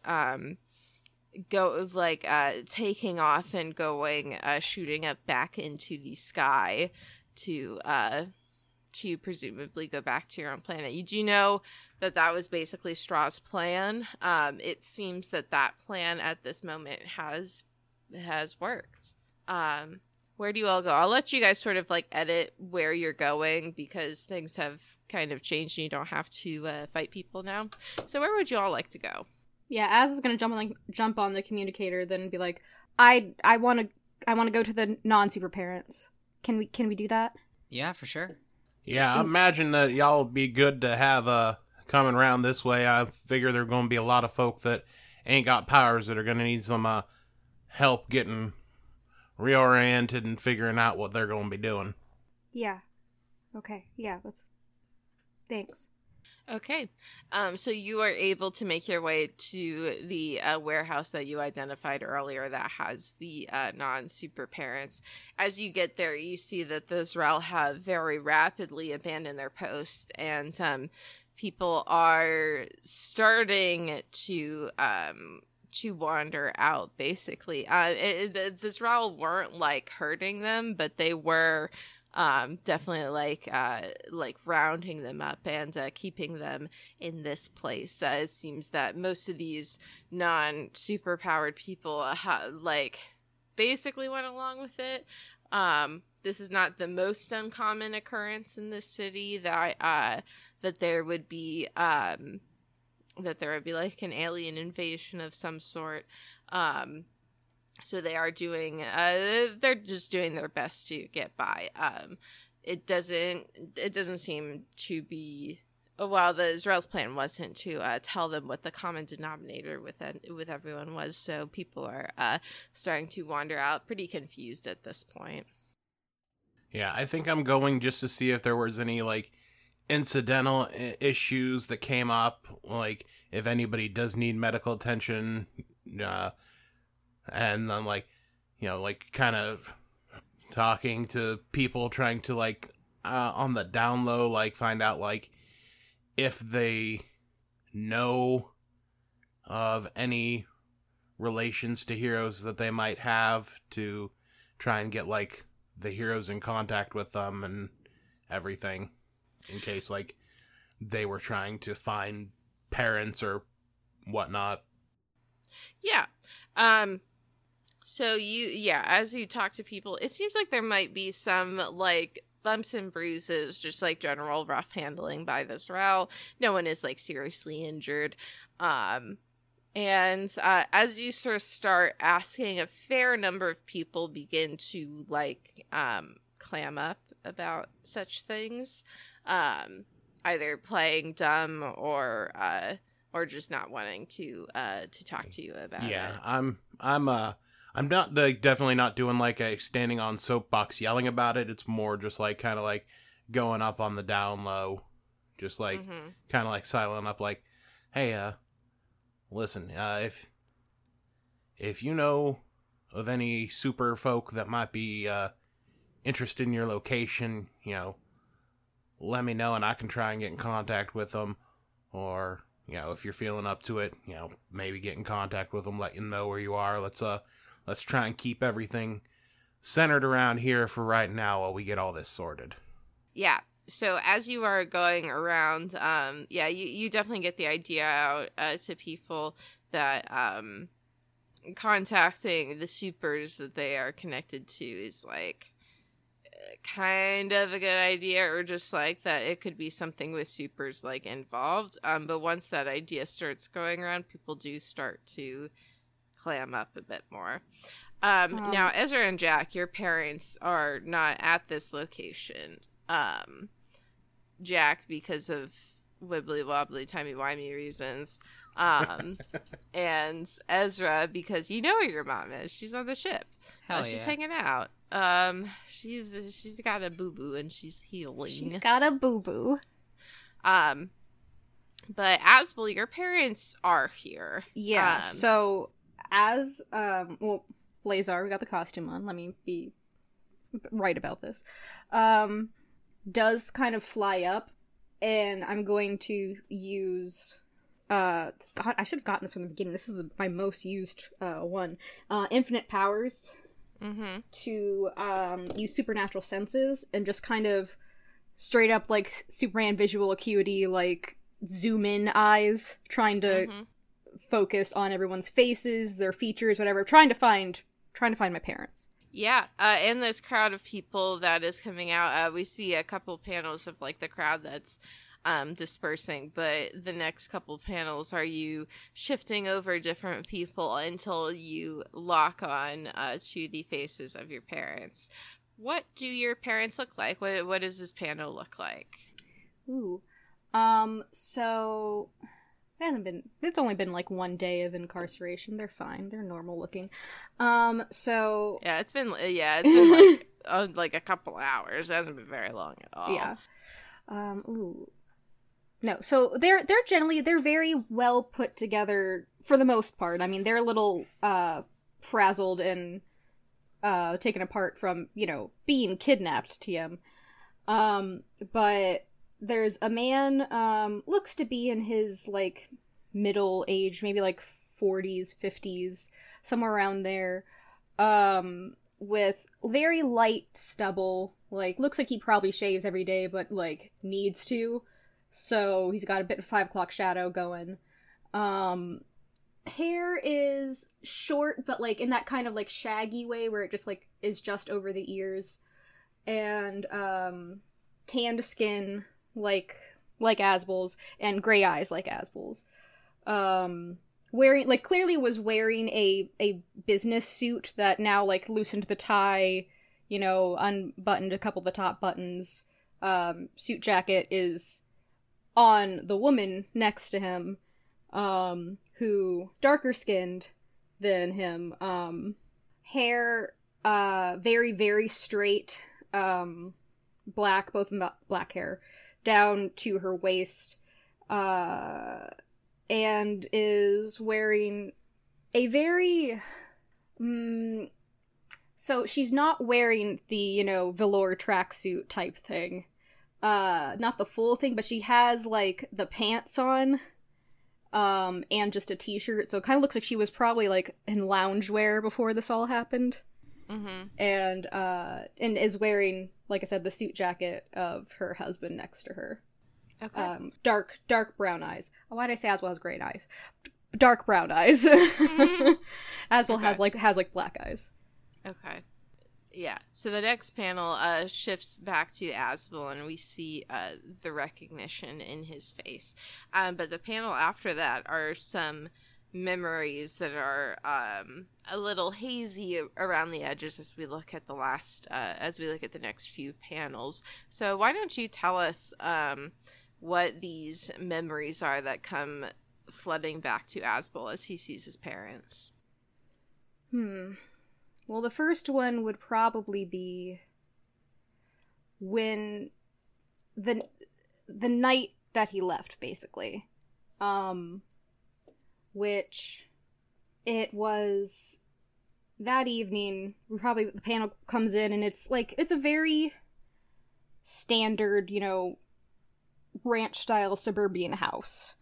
And very, Americana picket fence, big picture window, where their curtains are drawn, but you can see silhouettes of people who are clearly arguing inside the house.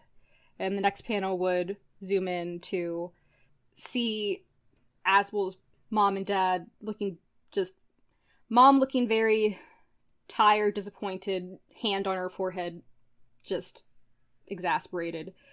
Dad with his, the corners of his eyes pinched because he's so frustrated, but, not angry. Just that thin line of his mouth and the corners of his eyes pinched. That you can tell that he's mad, but the kind of cold mad. Mm-hmm. And you come into the dialogue, which is, we sacrifice a lot to get these appointments for you, and at which point Asbel's going to cut him off. It's like, why do you keep sacrificing when I don't want it? It's not helping. It's been my whole life it hasn't helped, so why do we keep doing this? I hate it. And there are tears in his eyes. And he pulls up his sleeves and opens his hoodie to show all of the incision marks, or, places where they've taken biopsies, or, other patch of the skin that are burned, or in other ways affected by whatever this process that he's being put through is. Along with the more familiar, though less than currently, patches of the black void. And his mom kind of waves a hand, is like, cover yourself up. We don't need to. And she's like, no, you need to see what this is. This isn't helping. And this, I'm just sitting here letting everything happen when I could be actually doing something with this and doing good. And to which his dad cuts him off and says, there's no good that can come from this. Not until we fix this. And just kind of hangs for a few panels, silence. And then finally he just says, we rescheduled for tomorrow. Show up this time. And his parents just kind of turn away and walk into another room. And then kind of cut later into the night where Aswell is seen looking out the window of his room with a bag packed and a skateboard on his bed. And then him climbing out the window, looking back at the house and leaving. Yeah. At this moment, you see your parents, but your parents do not see you. What do you do? He kind of, like, starts for a moment as if he's gonna go, and then just kind of hangs there in the air. And he kind of looks down at himself. He's completely covered. There's nothing to really see. And he looks over and sees if he can spot, like, wherever Jack and Ezra are in the crowd. Yeah. Jackrabbit and Limelight. Yeah, you see Jackrabbit going around, checking on different people. What is Ezra up to? He's probably, like, mostly keeping an eye on Asbel, and also, like, checking, his phone kind of frequently. I mean, not, like, frequently, but, like, checking his phone every now and again just to make sure that little blip for where, Buzz Nass hasn't moved, or if it has moved, how far away it is at any given point in time. Yeah, for now it's still mostly in the same place. And then he's going to kind of drift back down towards Limelight. Hey, could you do me a favor? Yeah, sure. Those two people there, and he's going to point out his parents in the crowd. Their names are Xavier and Alicia. Just make sure they're okay. Okay. Yeah, no problem. Thanks. Thank you. And Ezra will walk over to them. Yeah. You make your way over. They seem to be right now looking sort of as aimless and confused as everyone else. But when you walk over, they look at you and turn to you, and Xavier says, "Are you a superhero? Are you here to save us? What's going on? All those aliens, they just left all of a sudden." Well, I mean, to answer your kind of questions in order, not really. And yeah, they left. A friend of mine told his mom to go home, and she did. And all those aliens were sort of like her posse. So they're leaving too now. He says, a friend of yours, and you can see his grip on Alicia tighten a little bit. He like pulls her a little bit closer to him and sort of takes a step back from you. Yeah, it's a long story entirely, but you guys are fine now. The aliens are leaving. It looks like you guys are unharmed physically, emotionally, on a scale of like 1 to 10. How you feeling? I don't know. We're both pretty shaken up, I suppose. Can we go home? Has the danger passed? You should be okay to go home. It looks like, yeah, I mean, the aliens are leaving. They were, really the only thing, preventing you guys from going home. I mean, we've, like, the supers, those of us with powers, I mean, we got some things to handle, but, like, it doesn't involve you. You can go home. He takes Alicia's hand and he says, come on, let's just get out of here. and they start to walk away. I'll just, like, if there's, like, a bus they're getting on, or I don't know if they, like, well, I guess they were probably taken here in a ship. Yeah. I think that their strategy right now is to get the hell away from here and find the nearest road and make their way back home. All right, like, if I can get that sort of, like, vibe, I'll just shout, like, hey, the nearest bus stop is, like, 2 blocks down the way you're going, so just keep going that way. You'll be good. He waves sort of in recognition that he heard you.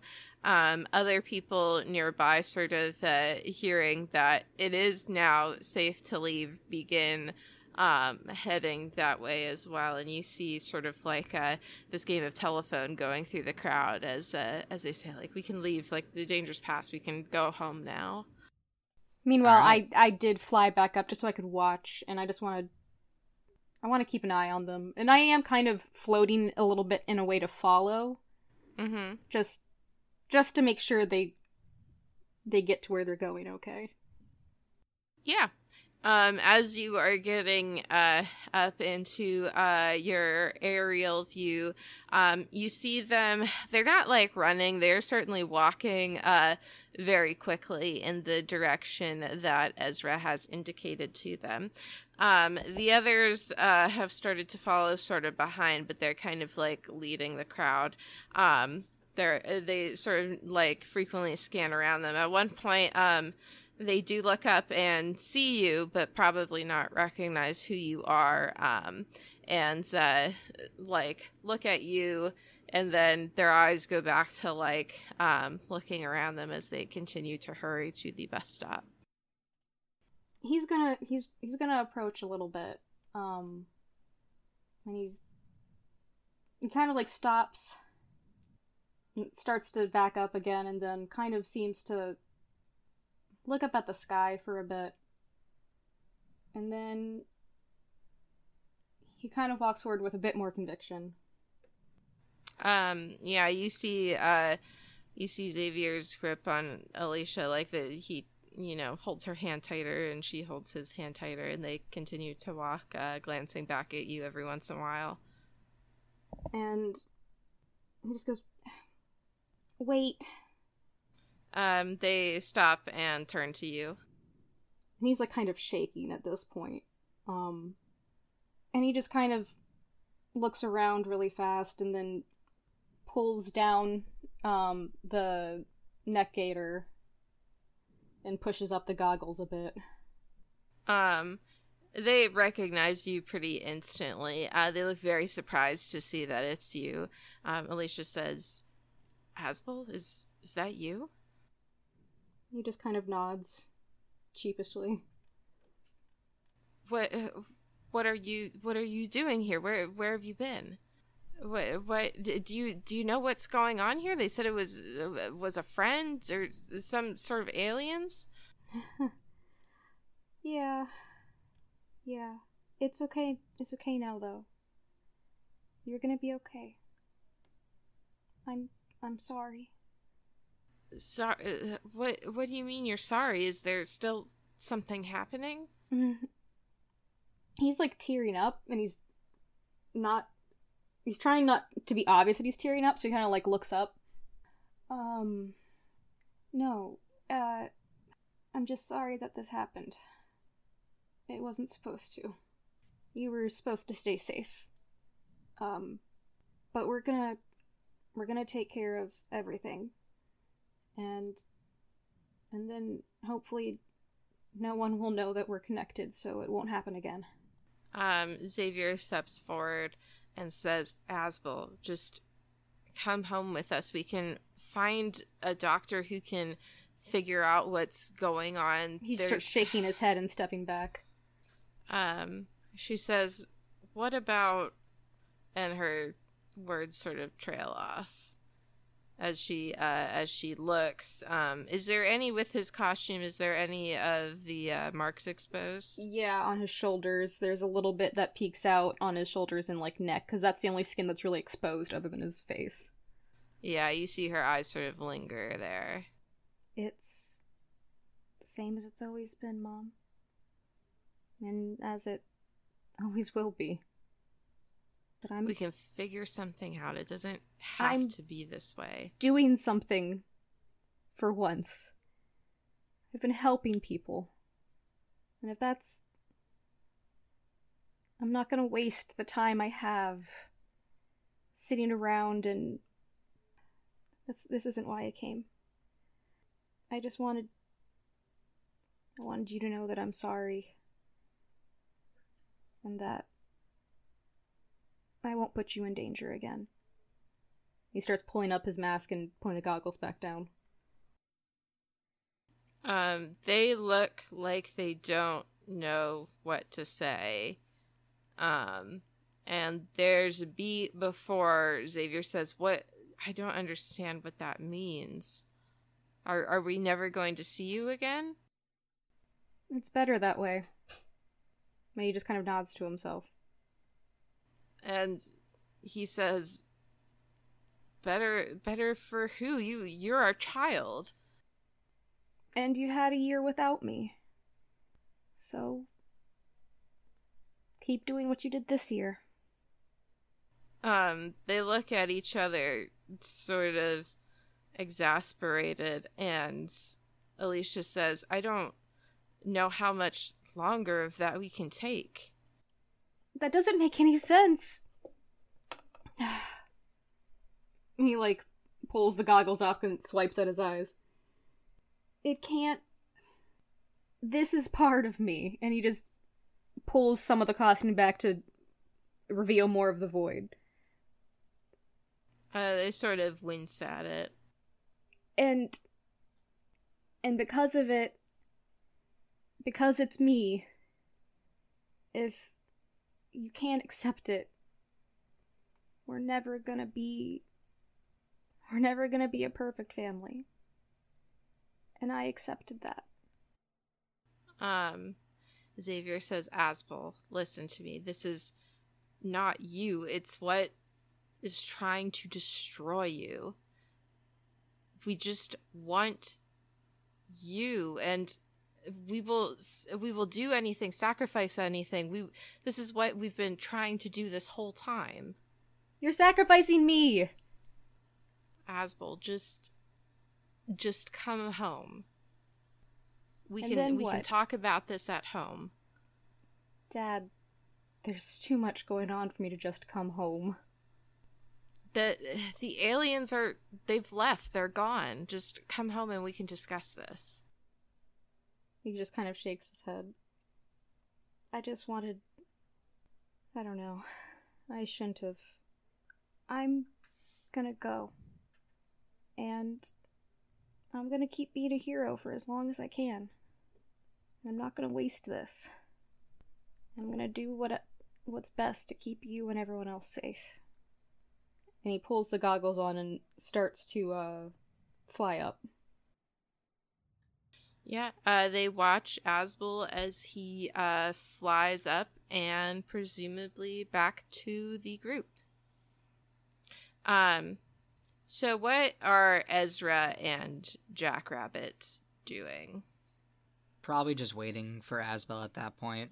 After he, floated down, probably, tentatively watching over that area just in case, but just waiting for him to get back. Okay. Yeah, do you go back to the group, Asbel? Yeah. Okay, yeah. So the three of you are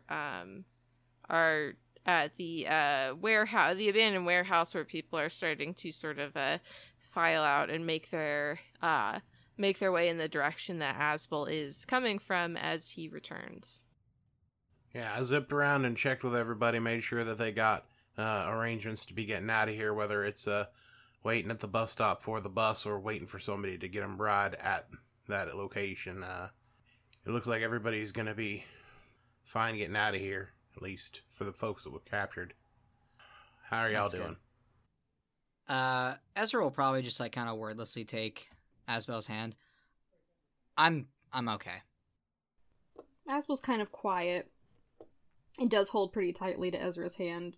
He's notably, like, very cold and shaking, even through the glove. And he swallows hard. Yeah. Sorry. You said everything's good? Yeah, folks I talked to, they've all got plans for getting out of here. So, I think folks are covered, smothered, whatever else they say at the Waffle House. This is a little random. Do you guys really think that this... And Asbel kind of, like, pulls at his costume again to reveal the patch. Do you think that this... Do you really think there's any way, any hope I could be separated from it? Without going into a big monologue that I'm known to do when I do speak up on these sorts of things, yes. I ain't gonna say it's gonna be easy. I ain't gonna say it's gonna be fun. But in trying to research ways to get around my blockade from going home, I think I came upon a few leads to some scientists who might be able to help. If not fix it, then maybe contain it. But they're more the variety that them contacts what you got them alien guns from, as those they're more that type. Asbel does kind of, like, notably cringe at the scientist's mention. Like, wince. I mean, outside of that, there might be, like, some sort of mystics out there, but when I was looking for ways home, there were... I was looking for more precise calculations, so that's the route that I was going towards. I mean, at the very least, stopping an alien invasion, rescuing a bunch of heroes, that's gotta, earn some favors. Can't hurt. Yeah, there's probably heroes who know at least a bit of space stuff a bit better than us. Besides, Jackrabbit ran into another dimension. I can't imagine separating you from, like, a space baby is going to be impossible. Yeah. Alright. Okay. Thanks, guys. No problem. Ezra's phone pings at that moment. As he looks down on it, he sees the marker for where Buzz Ness is. He sees that it is on the move, making its way back towards the center of the city, like the downtown area. We could meet back up with Straw and Juno, or I'll just, like, show them both my phone, or we could go do some healthy stress relief. We do have business with Buzz Ness.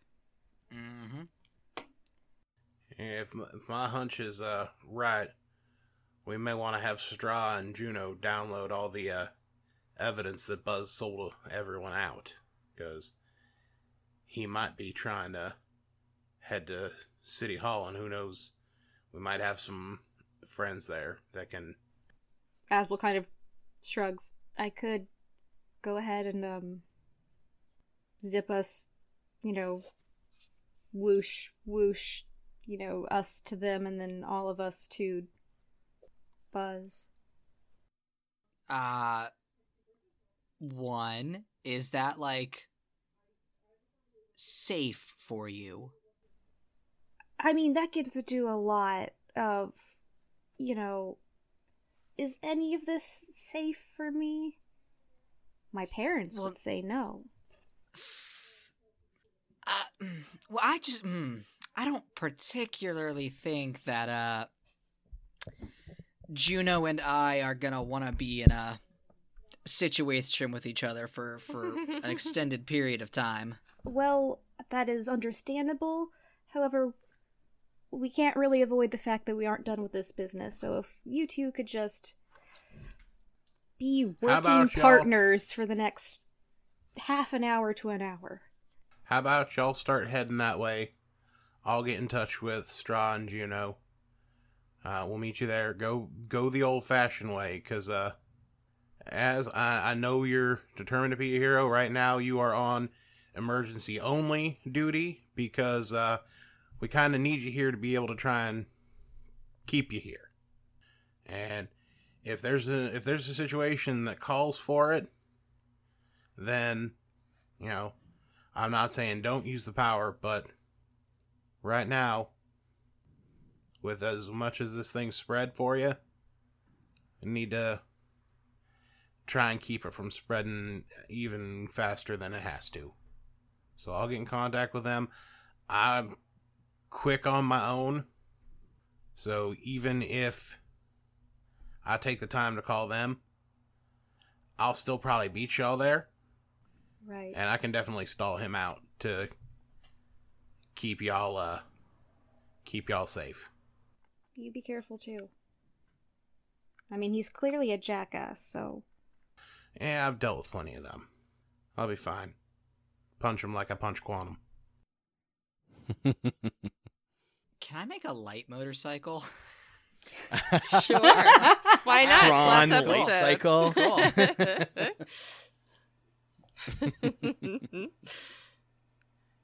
That sounds Yeah. like season finale bullshit. Yeah. There are no rules. I don't have the book, but You also need to make light helmets. Helmets Safety. are very important. Safety at least third. You put the goggles down, and it's just like blinding. Like, oh god. Yeah, I cannot stop light from producing light. So helmets would actually harm us more than it would help us. Well, don't crash. I don't plan on it. As All right. the two of you peel off, I hit the button to contact Juno and Straw, and I'm like, Team 2 Turtle Doves, this is Quick as a Bunny. Y'all hear me? What? I believe this was a joke. Oh. See, I Hey, thought I was getting good at recognizing those, but then he just throws me a curveball like that one. Yes, well, practice makes perfect. Hey, just want to let you know an update on the situation. Your kin done got the fuck out of Dodge, and Buzzness is on the move. It looks like he's heading towards downtown. So... Oh yeah, I completely forgot about Buzz Ness. I was just about to like problem solved. We did it. Mr. Yeah. Pibb. time. I've already popped So- open the Mr. Pibb to celebrate. From the way it was looking on the tracking beacon, it might be heading towards City Council. So, if any of the council members are there, might be a good idea to, if you don't already have it on one, get some sort of like flash drive or some nonsense to store all the evidence that Buzzness sold out the city, and head on over that way, I suppose. Straw will just look at Juno and nod, and I'm like, I think that's something Juno can do, right? Mm-hmm. Yes, I also have all the records from your family ships, too. All right, cool. Well, we'll see how much we need to get into that. There'll probably be a lot of explaining to do and a lot of stuff that, quite frankly, isn't my cup of tea, but I'm going to sit through it because that's what we got to do sometimes. Sounds like a plan. All right. Yeah, y'all should be able to get that tracking too for Buzzness if as added on his phone. So Yeah, I activated it on Straw's ship. Yep. so yeah, we'll see you soon. All right. Outside of City Hall, we see Jackrabbit in a flash through a panel, just move very quickly and then stop on a dime and look up at the location. Moments later, there's a couple panels that pass, and then on his light cycle, Limelight and Blazar show up. And then how do Juno and Stravix show up? Just in the ship, probably. That's what I was gonna say. I think we're already in the strip. Yeah. And then we see a panel of all three looking up, and then we have to zoom out for a full page because the ship is just right fucking in front of us. I think it's like a little bit paying homage to like Independence Day with the flying saucer over Town Hall. Hell yeah. I like that. All right. The two of you presumably descend from the ship. Yeah. I Okay, guess I- so. No, they stay in there the rest of the Yeah, I was episode. waiting for you guys to be like, no.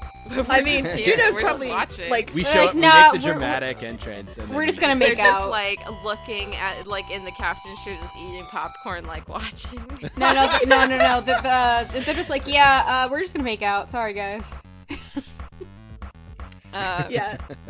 Yeah, Juno will descend, but she's probably like begrudgingly doing it. Yeah.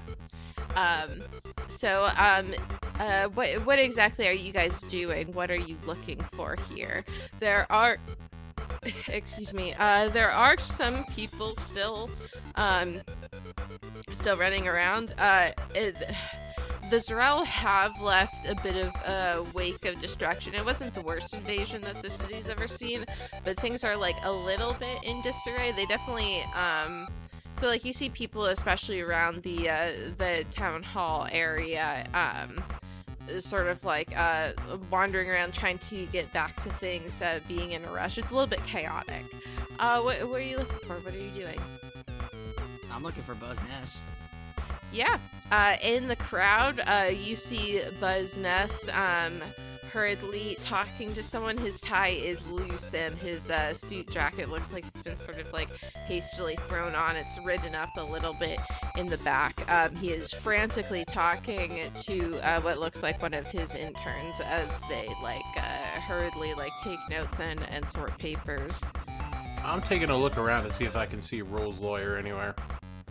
Yeah, standing at the top of the steps, still looking impeccable, is Roll's lawyer, surveying the chaos, as it were, right now. I think I just kind of nod in Ez's direction and I start going up to Roll's lawyer.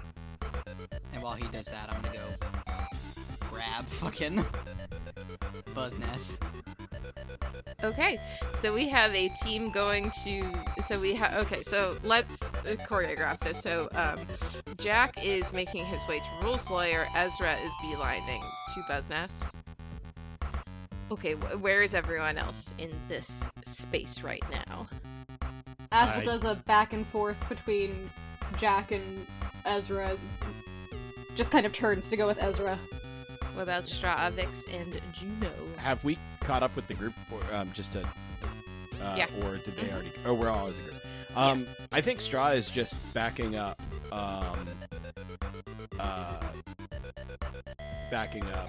Limelight. Okay. And Juno? Yeah, I think Juno is also. She's probably not like following, but probably has like a vantage point, just in case Limelight decides to murder another innocent person. Yeah. He's not innocent! As a reminder, Ezra did murder an extremely well-respected superhero. Yep. Yeah. Yeah. And we have 2 moments of truth, so let's see how this unfolds. Yep. All right. All right. So Jackrabbit makes his way up to Roll's lawyer. I just kind of like shoot up there and say, "Hey, Councilman Lawyer, my team is about to apprehend Mr. Buzz Ness because he done sold out the entire city to an invading force of aliens, and I don't really expect you to just believe me on my word. We've got evidence, but we're just gonna go I wanted to give you a heads up that he's compromised your entire system, and I'm pretty sure y'all need to figure out some new method for keeping tabs on young heroes. So, just giving you a heads up, buddy. And as he opens his mouth to be like, "The fuck," what does Ezra do? It's just like a and like tap him on the shoulder.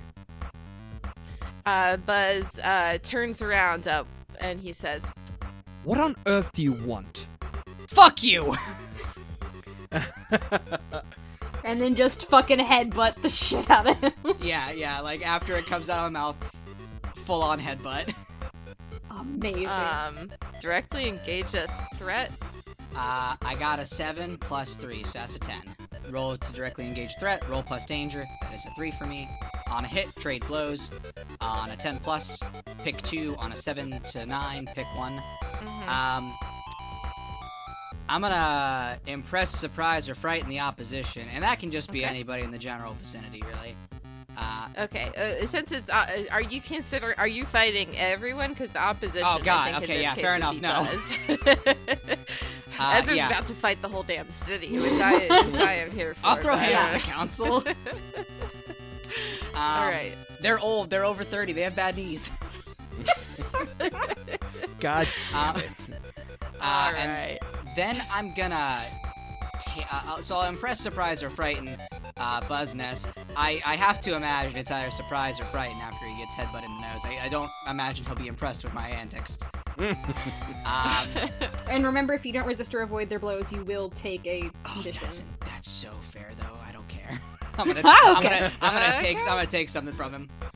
You're gonna take something from him. Where you gonna take from him? Since we've established that like taking something does not have to be a physical thing per se. Mm-hmm. I'm gonna take his footing, and then after presumably he stumbles back and whatever, I'm gonna drop his ass to the ground and like pin him. Yeah, you take his ability to be vertical. You're on a horizontal axis now, bitch. All right. Yeah, we just did algebra the other day before we skipped school to do superhero shit. A squared plus B squared equals C squared. Tell me why. Oh. A Pythagoras plus B said squared so. Equals C these nuts squared.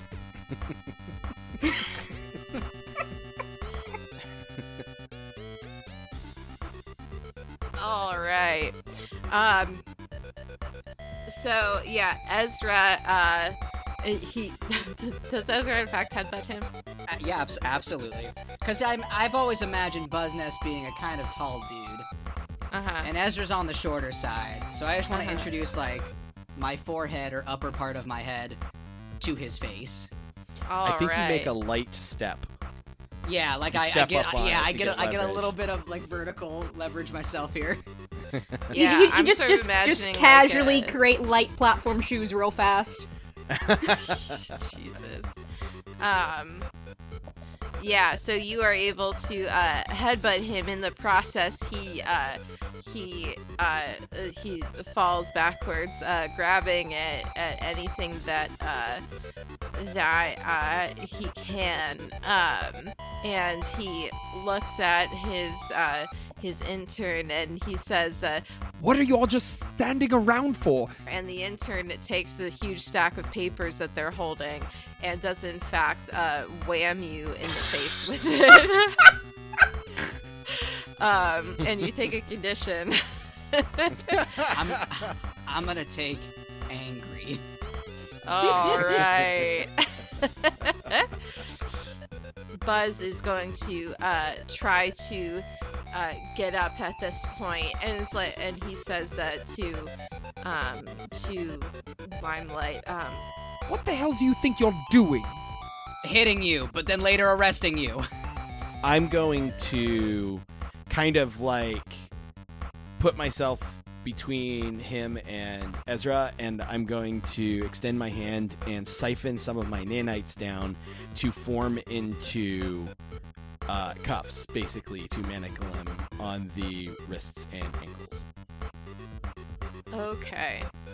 So it feels like you are trying to, like, not like directly engage a threat, but you definitely are trying to like forcibly arrest him, which I guess would fall under directly engage a threat because he's not going to let you just do this. Yeah, unless you have like a move within your class, you are trying to like forcibly, take him hostage. Yeah, see, what I was originally trying to do was I was trying to use my alien tech by grabbing a piece of Earth technology to use to convert into that, but since one was not, nothing was within reach, I'm just directly engaging a threat. That sounds good. Okay. Yeah. Directly engage a threat is danger. Hell Yes. Mm-hmm. All right, so that was an 8. yeah. I'm gonna And give an you 1 8? forward for the hell of it.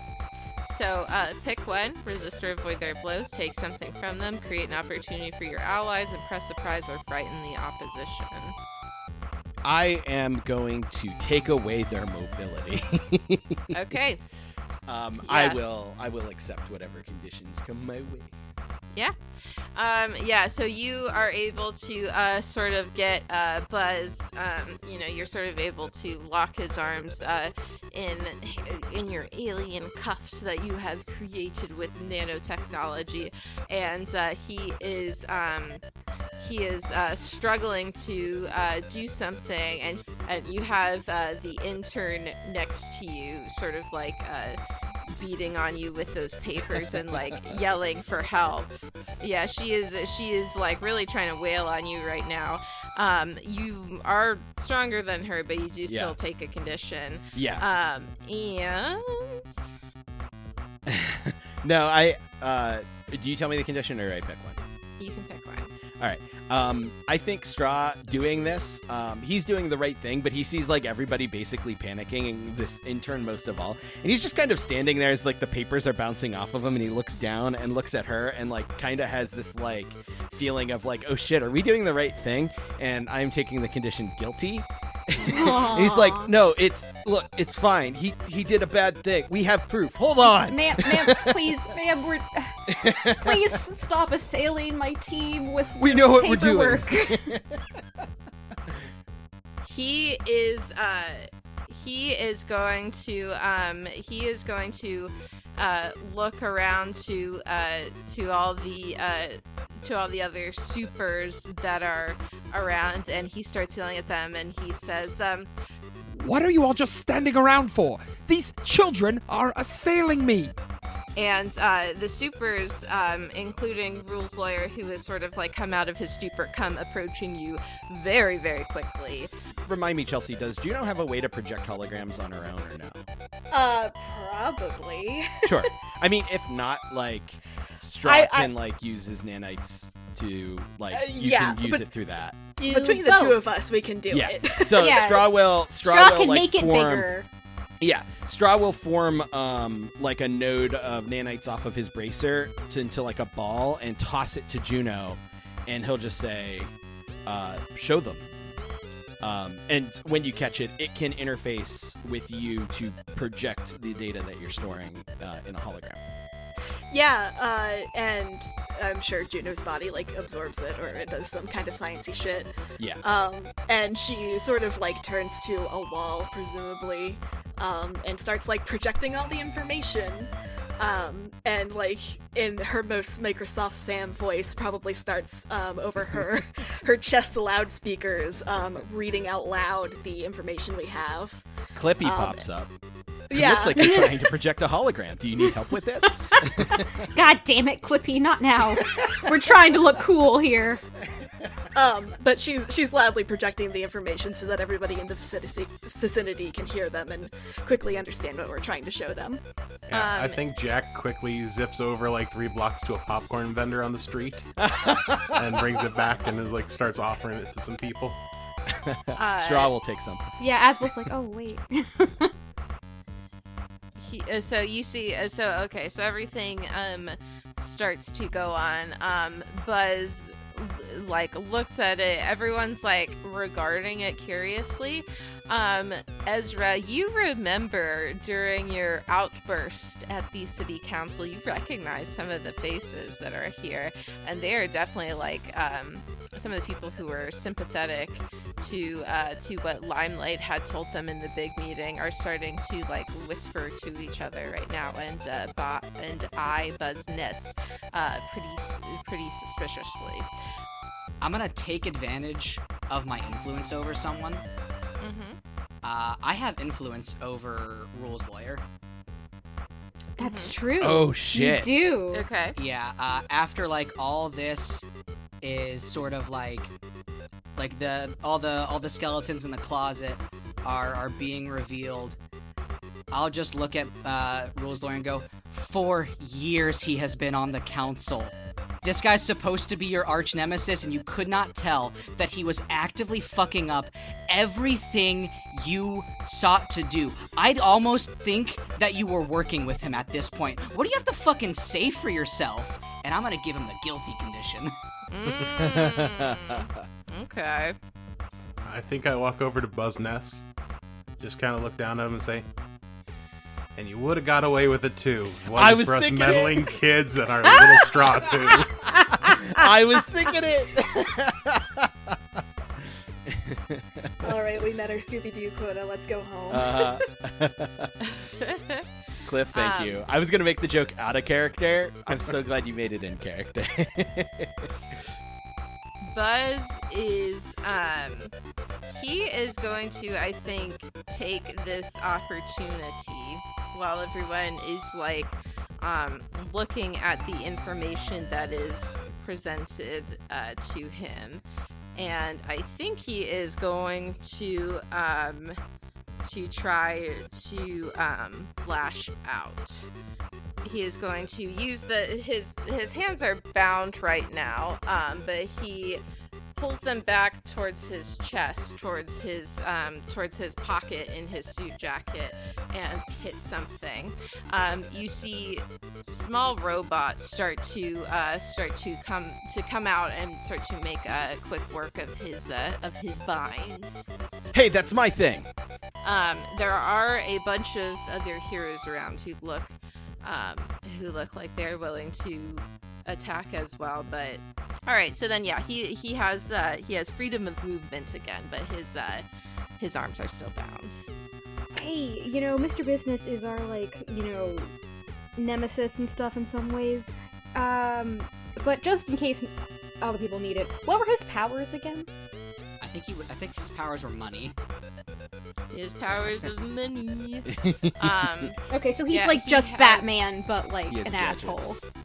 He has like some gadgets. That a lot of what he can do is command a whole lot of people. Because he has lots of money. The powers, so he's not like a superhero where it's like, oh, he has like fucking wings and can like fly. He's a regular guy with a lot of resources, basically. Okay, he's Batman. He's Lex Luthor. Yeah, he's Lex Luthor. Well, yeah, but He's the not like he's not, like, gadget level. Yeah, he's not like physically adept quite like Batman. Okay. Wow, so his 'cause power he's, literally like- is just he's rich and an asshole. We're beating up Jeff Bezos. And he, I'm ready to beat up Jeff Bezos. and he certainly has a whole lot of information on all of you. Yeah. Yeah, so we literally beat up Jeff Bezos. Okay. So I think that here, so after he was able to get his legs free, he sort of takes a defensive stance. Everyone turns to look at him, but let's see. Who has an interesting weakness? An interesting weakness. I think I'm going to pop my moment of truth. Oh. Okay. All right. I think I'm going to go in the moment of truth. I think I see him start to, like, try and dart his eyes around to try and, like, pick out who he might think is the weakest. Yeah, I think I just zip up behind him, get him in a blatant, like, just rear choke, and I look directly at Rules Lawyer and say, pursuant to Council Order 1627A-3B6, any member of the council who is found to be conspiring with outside agents that threatens the safety and well-being of the citizens of Halcyon City, or the heroes that this council has been appointed and elected to represent the best interests of, shall be considered in treason of the city of Halcyon and must immediately be jailed and face charges, the minimum of which is 25 years in maximum security prison with a maximum of double life sentence. And then I kind of look over at Juno and say, you gotta know what the laws are in order to know when you need to break them. In the next panel, it is the next morning. You all have crashed hard on the ship. You've finally gotten some sleep after who knows how many fucking episodes. 48 hours. And you all wake up and start to stir on the ship. If any of you are watching television, you see news reports about Buzz Ness's extensive network that he has, the revelation that he was Mr. Business, and yeah, no, I don't think, unless you all have said something, that anyone even knows that Dr. Quantum is gone at this point. What do you all do on the ship after a little bit of rest? I think Straw's making pancakes for everybody. All right. Yeah, Prism is in Are fact they playing that news actually report. pancakes, or... I have had Prism download a pancake recipe, and Straw is following it to the best of his ability. Aw. I'm making that fucking blueberry tea. She has... I don't understand what the 4 pages of life story were at the beginning of it, but I guess it's important. No, she made you a box of Bisquick, because that's how they really make pancakes. Uh-huh. Yeah, so you guys are drinking tea. What's everyone else doing as they begin to stir? Has my mom already skedaddled? Not if you She don't gonna want her be to. here for breakfast? Yeah, she can be wherever you want her to be. It's last episode, there are no rules. Yeah, I think it's best if she skedaddled. Okay. Yeah, she once she was stable, she went back home to heal and rest, and was very glad to see that Ezra was safe, although she still was a little bit surprised that he didn't go the route that he had been talking about. But yeah, Ezra is on the ship. Thought about it. He did a sleepover. It's that time in a young man's life where he has his first sleepover followed shortly by his first murder.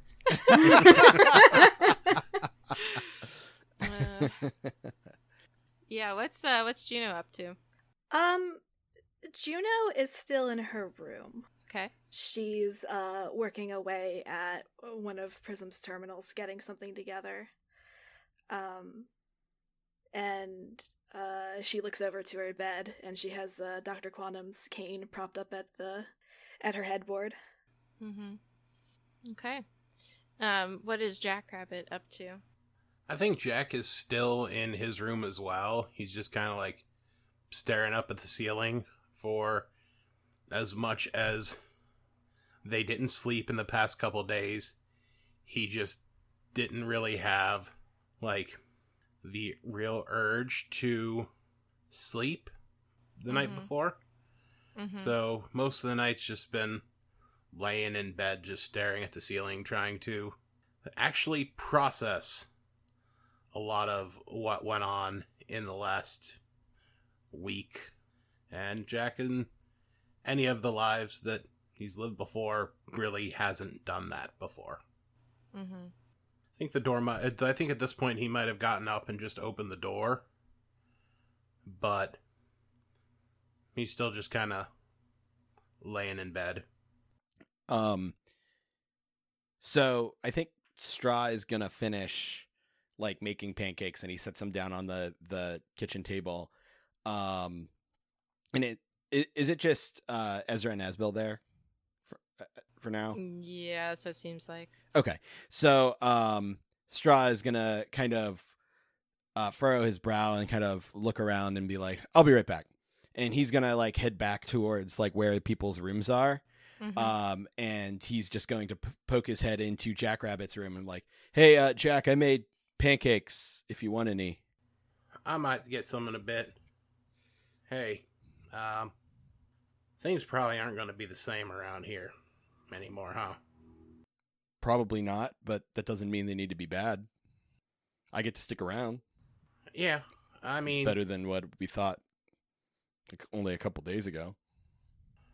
yeah, I mean, there's still a lot we have to do and a lot we don't know about, but where I came from before, when the teams I was on would have falling outs, we always usually found a way to get back together.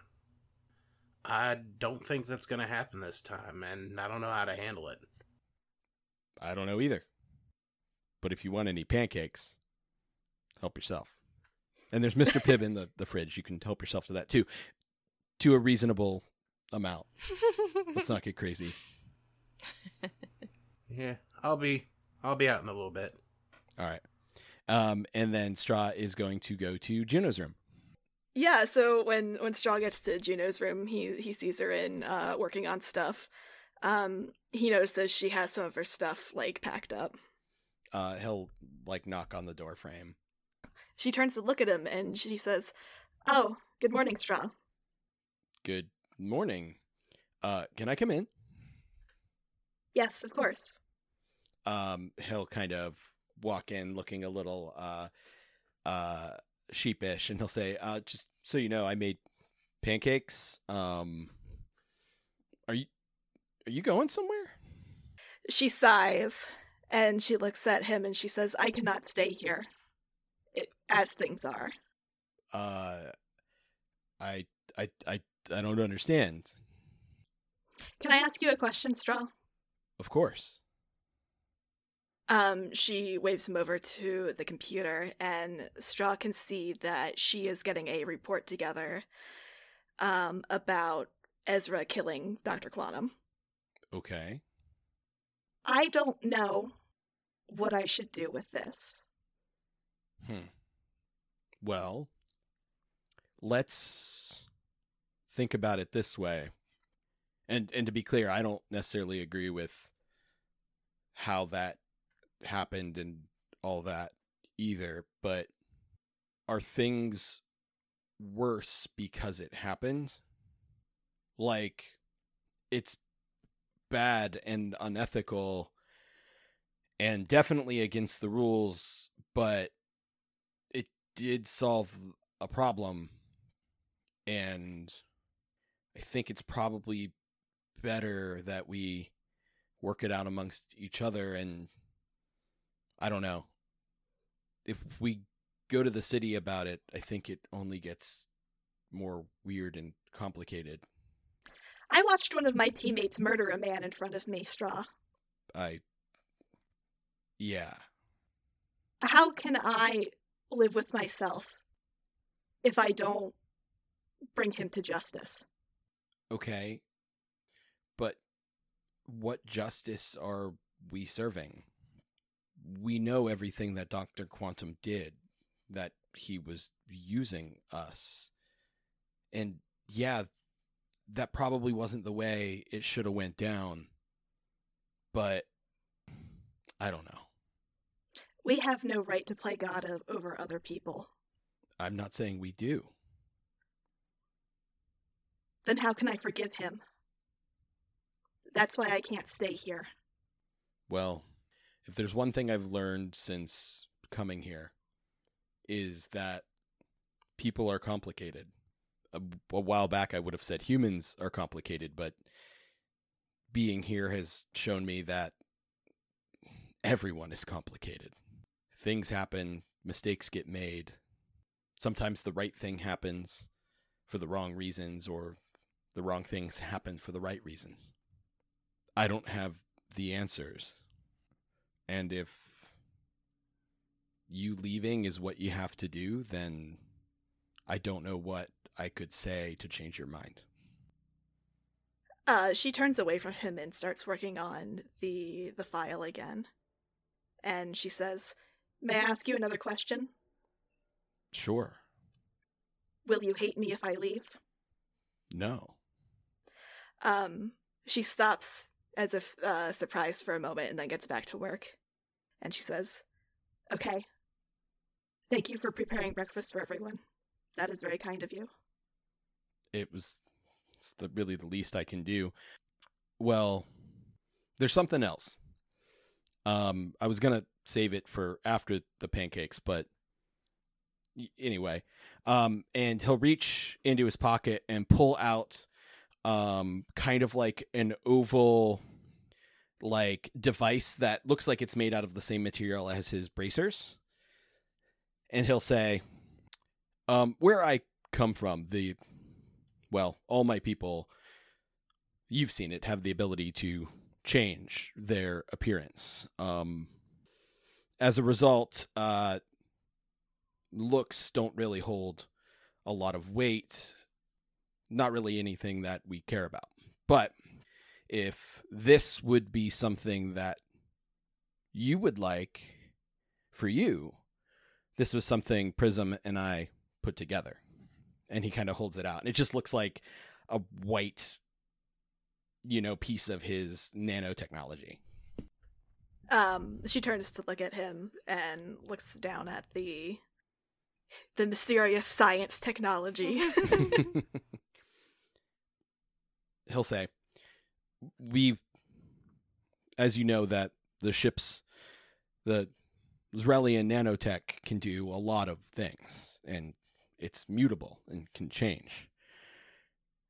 And we also know that it can interface with you. So if it would be something you would want to make you feel comfortable in your own body, this would upgrade all of your hardware to be Zrelian nanotech. It would allow you to shape your form to whatever you'd like. Potentially even something much closer to like you were before. It could even change appearance. Why are you giving me this? Because I thought you might want it. She looks conflicted for a moment. But she reaches out and takes it. He'll smile and he says, and you still don't have to stay. This is regardless of what you decide to do. I just want you to be happy. She looks touched, even though it seems like she's trying to hide it. And she looks up to Straw and she smiles and she says, "Thank you, Straw. This is one of the kindest things that anyone's ever done for me." You're welcome. I'd say it's the least I can do, but we've already established that was the pancakes, so... And she does laugh in character. I think that's like the first time Juno's laughed. It is. Aww. And perhaps the last time? Perhaps. Ominous. And Straw will stand and say, well, pancakes are probably getting cold. Of course. I will see you later. All right. And he'll go to step and leave, and he'll stop, and about yesterday, the thing that we did, if you wanted to do that again or more or whatever, I'd be, you know what, it's good. Pancakes. And he'll walk away. My sweet baby boy. The next panel is Juno turning back to your computer with a slight flush on her face. Aww. Yay. During those interactions, what are Ezreal and Ezreal? That's the ship name. Oh, that's the ship name. And Ezra. What are you two up to? You're just one unit now. It's fine. Yeah. After Straw has been around down the hallway enough where Aswell feels like he probably won't hear, he does turn to Ezra and just kind of take his hand and say, How are you feeling? Not good. Pretty nervous. Yeah, that's mostly it. Nervous. Not to just kind of like put this on you, because I'm probably gonna tell Straw and Jack too. I don't think it's in my best effort to talk much to Juno. I'm probably gonna leave the whole team thing. You know, I did hear you. Sorry, I eavesdropped a bit. When you were talking to my parents, you told them you weren't a hero. Yeah. So if you do leave the team, what are you gonna do? I'm gonna, like, probably see if my mom knows any therapists who are, like, super off the record. There's gotta be some. I mean, heroes go through a lot. I'm sure there's probably some for villains, too. Maybe stay off the radar for a little bit. Kind of see if anything happens with the council after I hope I reamed them. That's what the intent was. I think you did. And I don't know. It was kind of always on a time clock, but I'll probably pick up how my mom does things. I don't think why I became a hero is really gonna work out now. So I'm gonna like do what I can from the other end of things. Do you really think that's gonna work? I mean, that's what Dr. Quantum was doing. I'm not gonna play both sides. I'm just gonna stop being a hero and just kind of do the villain thing, because, man, I'm, like, pretty good at killing people. You're not the only hero who's killed someone. I just don't think it's really gonna pan out on this side of things for me. Maybe I don't do anything. I mean, I told the council once before I don't really have to have a license to help people. You're a good person. There are good people who do the villain thing too. I know, but I don't think you think you're a good person. I mean, I've done good things, sure. But no, not particularly. You wouldn't have... Why'd you start this hero stuff in the first place? Really, now that I, know your mom. Well, like, she's got her whole... There's too many heroes, masquerading, not actually wanting to do good, and, not to speak ill of the dead. That was quite literally what Dr. Quantum was doing. He thought he was doing good. He was trying to set up a fucking Lord of the Flies type society, I think. I didn't actually read that book. I just know it gets bad and a lot of people die. I think. So, like, I figured if I was doing things on the hero side to actively fix how that happens, then there wouldn't be, like, less people would be doing it for fake reasons, and more people would actively be trying to be heroes and not bow to the ever-growing whim of the council, or just working for the wrong people because they think that they're doing the right thing. Well, to me it sounds like that's still right. That there's a lot more people who are heroing to be heroes than heroing like Dr. Quantum did. Then I can retire with a success. I'm not gonna make you do something you don't want to do, but... I don't really think I have a place on this team anymore. I don't want to fuck up y'all's whole thing, and, I mean, it kind of works out. I didn't really live on the ship, and, like, y'all spent a lot of time together, substantially more than, like, I could, so you're all a little bit closer. And then you and Jack got your whole, like, crush back and forth thing going on. I don't want to... Aswell face palms at that.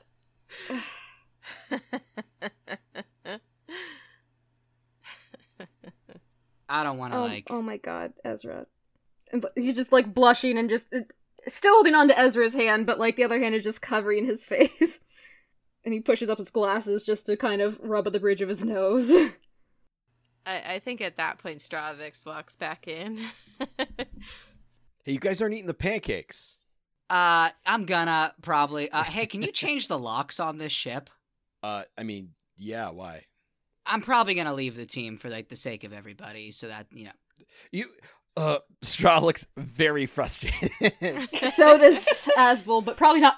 So Asbel doesn't know the other part yet, so. Yeah. Straw kind of like exasperated, like shrugs, reaches over to the fridge, opens it and pulls out a 2-liter of Mr. Pibb and just cracks it and drinks a little bit and goes, I just got done having the same conversation with Juno. Well, okay.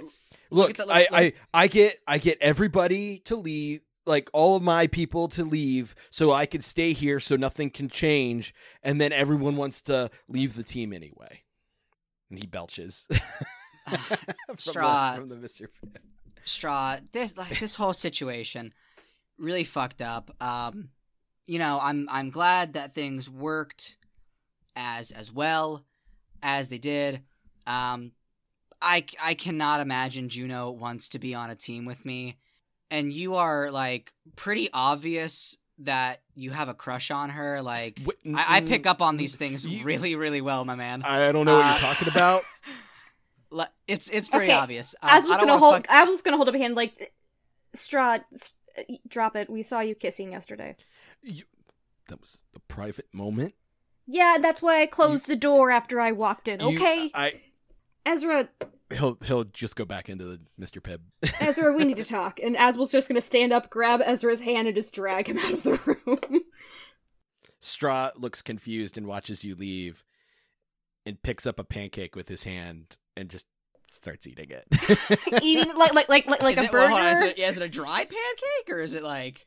It's a soft, plain fluffy pancake. No. It's he just picks no it up and condiments, like rolls plain it pancake. and He drinks the batter.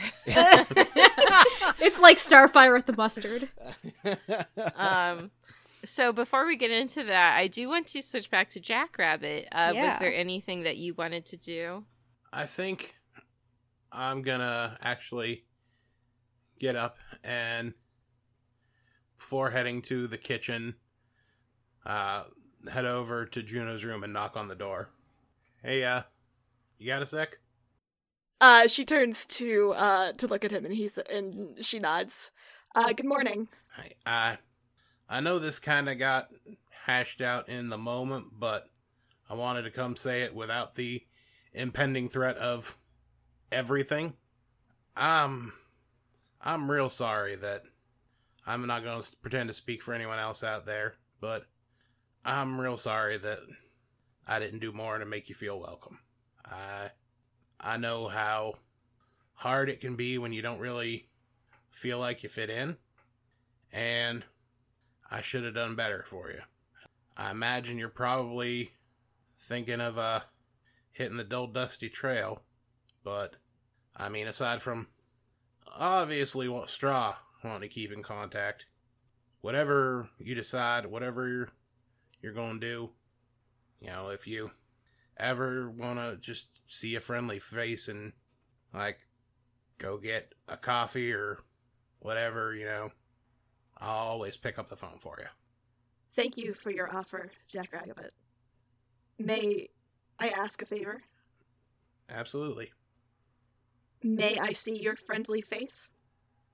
Yeah, I'm thinking you done earned that.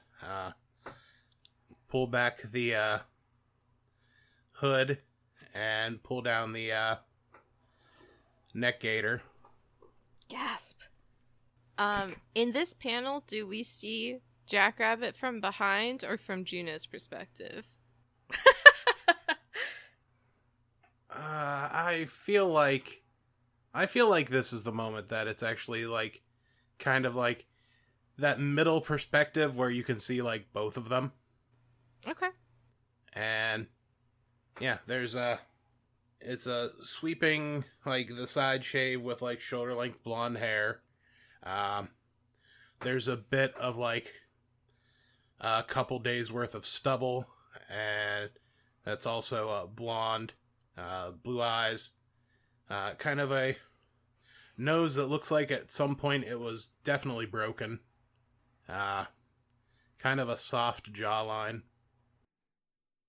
And a monstrous lamprey mouth. Oh my God. Low key, that's what I've been picturing the whole time. Every time it's been like coy about him not like showing his face. Underneath his neck gator is another neck gator. That one just has a face on it. Jackrabbit pulls down his neck gator and just, I have no idea who this is. It's the Scooby-Doo bit of 30 masks underneath. The best Lex Luthor moment. Juno smiles at him and she says, "Thank you. I know this is difficult for you, and I thank you for your vulnerability." Well, it's not quite what I'd been used to seeing in the mirror, but I think I might understand where you're coming from right now a little better than some other folks. Maybe not Straw. Maybe about the same as Straw.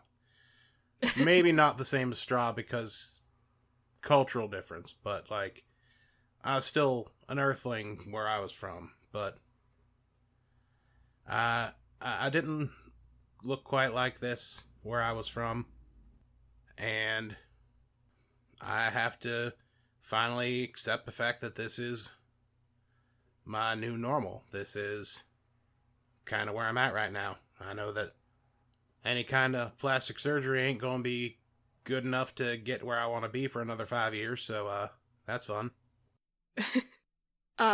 Juno smiles and she says, "Well, I think we'll all be getting used to some changes around here." That's definitely true, but like I said, if you ever feeling nostalgic or just want to have a friend with no expectations about it, just two people getting together to enjoy each other's company, we can talk city council policy. She smiles and she says, I won't forget you, Jackrabbit." I won't forget you either. Aww. And then I think I walk out into the kitchen just as is being pulled out of the room by Asbel, and Straw is just shoving a giant pancake into his mouth.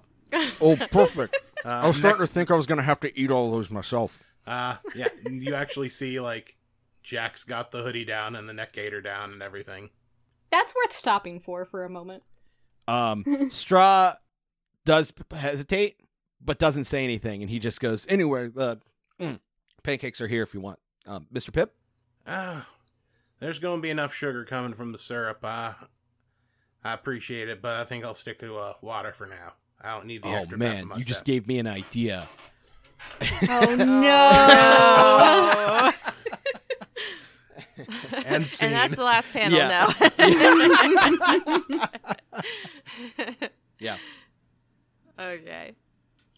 So while Jack watches in horror as Straw picks up the maple syrup and Mr. Pibb, what do Ezra and Oh Asbel no, do? I don't know if that's worse than I was thinking or not. I thought he was just going to dunk the pancake in the Mr. Pibb. That's what I was I will thinking. leave it up to your imaginations. Oh god, He has a lot of things in his hands, and no one knows quite what's going to happen. true. And that'll be in the special retrospective episode. What the fuck did Straw do with that pancake? Anyway, so out in the hallway. Yeah. How far are the bedrooms like from the kitchen? Okay, how far is Asbel's bedroom from the kitchen? Like we've established before, the ship isn't that big. Nothing is too terribly far from Yeah, anything. I think we said it's like 2 floors. Like it's not like a huge Keep like forgetting that it's 2 floors. mothership. Yeah. It's probably I in assume all the total the living size stuff of a is, like- modest suburban house. Right. Normandy SR1. I forgot we talked about this before. Okay. Yes. All right. Yeah. So, yeah, Asbel's just kind of gonna drag Ez into his room and close the door, and just kind of stand there with his hand, like his face in his hands for a few moments. And the silence stretches, like, probably uncomfortably long. This is a nice Page room. of had a half of silent panels. I don't have a crush on Jack. Okay. I have a crush on you, okay? Well, that doesn't seem right. I thought I read this situation pretty well. Oh my god, Ezra.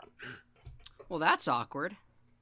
Not like your whole thing, my whole thing. What? This is all really awkward. I'm sorry. No, it's fine. He's not taking his face out of his hands. Oof. There is an upside to this. Now I don't feel weird about having feelings. I just kind of like shoved that shit down because I didn't want to make things awkward. Yeah. What a 2 days. What a 2 days. He like kind of slowly peeks out of his hands and he's like, wait, what? Oh yeah, God, yeah, you are 100% my type.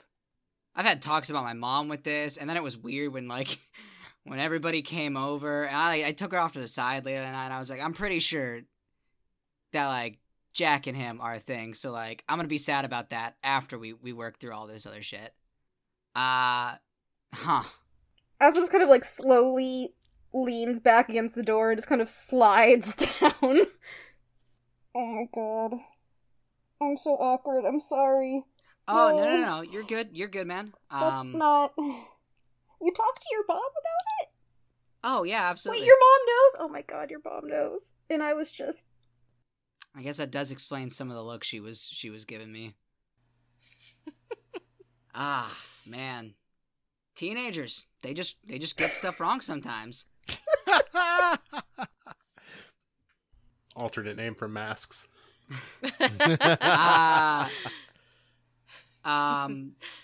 So not because I'm not experienced in this. I'm not sure where to go from here.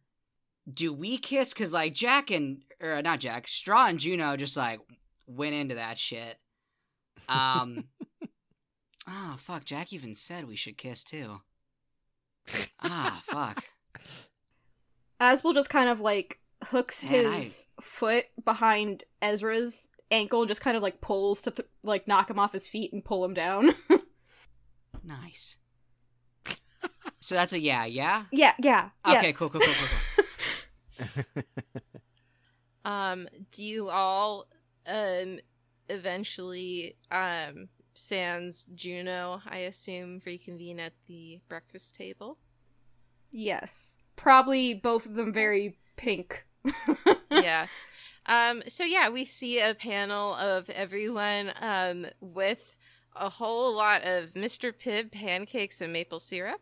What do we see when the next panel shows Juno? What do we see? She's still sitting in her room, kind of reading over this file. Mm-hmm. And she saves it, but the computer asks her if she's going to send it or not. And there's a beat. And instead of clicking anything, she turns the monitor off. And where does she go? For the rest of she probably opens up a door and like leaves to go do like sad girl things out on her own. Mm-hmm. But until she can like find a place where she can move all her, repair equipment and everything like that, she kind of is stuck there for now, but it doesn't mean she has to see anybody. Okay.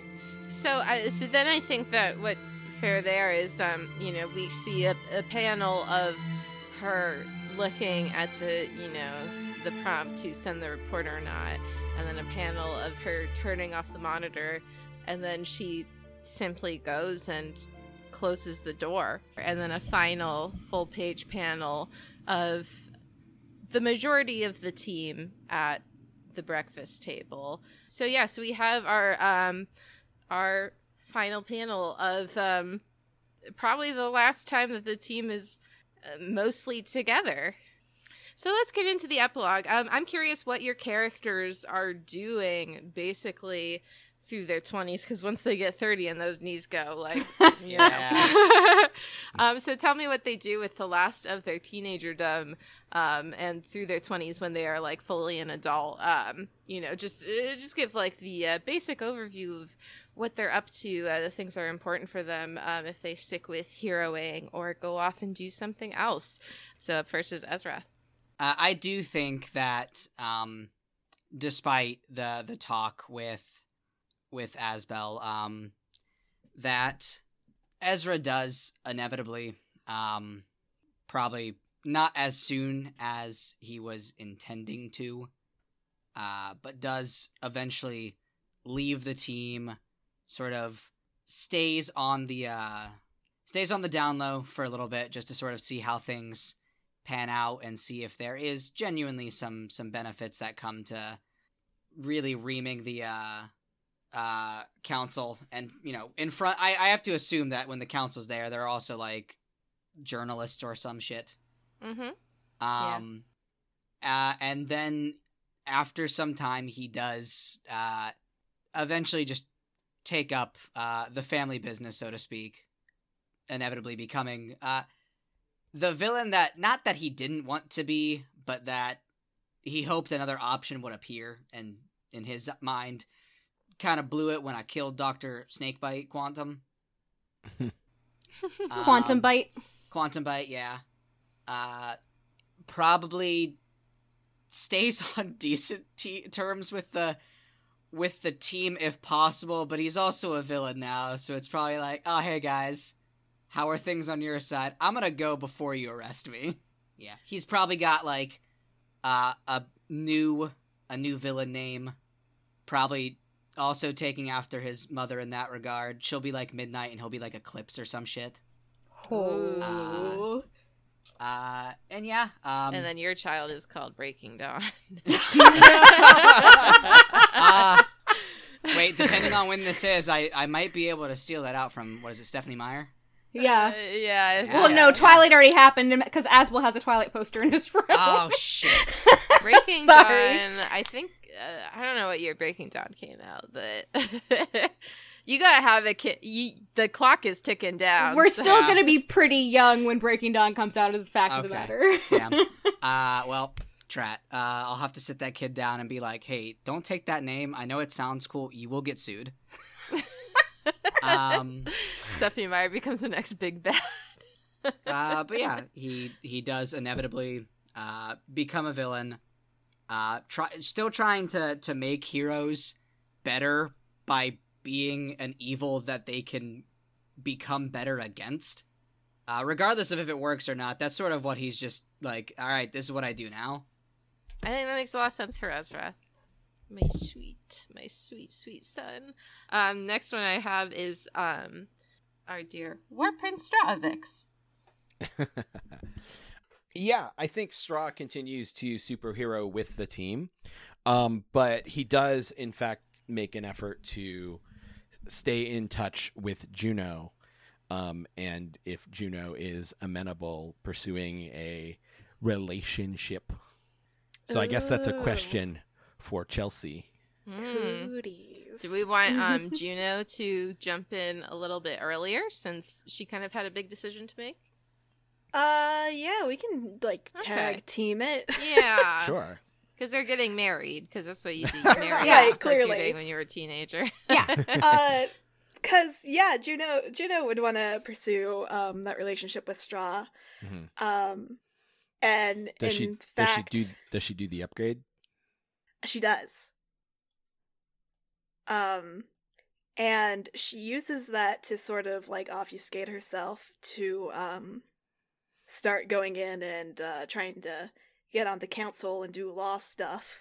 Oh, she's pulling a rules lawyer Buzz Ness thing. Does Juno send the report? Or does she just leave it forever? She keeps it for a very long time. Okay. And the moment that she discovers that Ezra has committed himself to villainy, she sends the report. Okay. That honestly adds to Ezra's infamy at that point. Yeah. Hey, thanks, bud. Thanks for thanks for the sponsorship. That is in Mask's game in and of itself, is just Juno fucking turn this over and then Ezra having to go, Anyway. Yeah. What does Juno look like in her upgraded form? So she tries to look as human as possible. she kind of takes this sort of like business-like, lawyerly lady approach. But something that she's taken to doing is that whenever she goes into business meetings, she always has a silver blazer on. Nice. Yeah. Yeah. And knowing that Ezra has also left the team, Juno feels a lot better about maintaining relationships with Straw and Jackrabbit and Asbel, presumably, if he wants that. That depends on a few things, because Asbel, we can get into it a little bit later, but Asbel was extremely hurt, and unless there was actually any work towards rectifying that, when Juno basically had told him he was wrong for thinking they were other friends, and wrong for thinking that he and the other two were ever more than burdens to her. Oh yeah, Juno would have never apologized for that. No, yeah. Absolutely not. So, the relationship is strained at, like, he's not actively hostile to her like he was immediately afterwards, but the relationship is never going to be the same. Yeah, I imagine, especially after it comes out about Ezra and Dr. Q, it gets worse. Yeah. But yeah, okay then. She is cordial with Asbel, but still is friendly with Jack and Straw. Yeah. Does she sort of like try to stay with the team at all after, or does she pretty immediately like leave? Like after, she can like move stuff out. Right. Well, so the question I have, and maybe this is a Straw question. Since Juno is now like probably half Zrelian technology, can she exist outside of the ship? Yeah, she can. Yeah. It's the same tech as like Strahd's like bracers and stuff. it's like nanotech that she can like take with her. And presumably Right, okay. you control what it looks like and the shape it takes. So you could actually revert back into your bulkier smashy form when you need to. Right. I guess the other question is with her and Prism being like friends. BFFs. Yeah, would it, since Ezra's also leaving, does maybe like Straw convince Juno to stay, since it's like He would try. not an issue anymore? Yeah, he would try for sure. Okay. Dude, Straw straight up broke the bro code. You dated your best friend's, or you dated your ship's best friend? Harsh, dude. Your best friend's best friend. Stravix and Prism are best friends now. So yeah, I guess then I imagine Straw probably convinces Juno to stay, and that is useful to their relationship. Yeah, it's definitely helpful. Yeah. So what is Stravix up to then? He managed to get Juno to stick around for, at least a while. She does good stuff on the council through adulthood. Yeah, Straw is just enjoying being on Earth, getting more acclimated with it, learning new things every day. And as time passes, like he like begins to fit in more with the culture and stuff. Although it makes the occasional slip ups even more funny. But and then he's always constantly keeping an eye on if the Z'rell Ascendancy ever return to the system. It's something he kind of got into the habit of checking on, to make sure that he's one of the first people to respond if they ever do decide to break their agreement. Yeah, that's entirely up to you. I don't know. My job is done. We did the last panel. This is all you guys now. I do not know if they do within the span of the time jump we are talking. Yeah, leave that door open for our 20 years later, the next generation. Yeah, the next generation. Yeah. Although we're gonna Degrassi this shit. I think there's definitely resentment from the Ascendancy, and I don't think that they will let that slide forever. But I don't know within the next handful of years if that actually comes to fruition. I think there's a longer game at play. Hell yeah. All right. So that's what Straw's up to, like, through his, like, early adulthood? Yeah. Okay. Next up is Jackrabbit. So I think in the immediate, there was talk of trying to find Asbel help, and I imagine that that is probably one of the things that keeps Az from just as quickly, like, leaving quote-unquote hero life. And so I think that part of that time is spent splitting duties between team stuff and working to try and find some sort of way to have there be a stopgap between the Galaxy Eater and Asbel expiring. Probably causes a bit of friction at points, but up until the point where Ez is like, okay, whatever Asbel decides for their story, at least Jack's helping with that. I think Jack is amiable to help. Ezra would help, regardless of what point they are at. Yeah. Until there's some kind of thing, there's going to be that connection.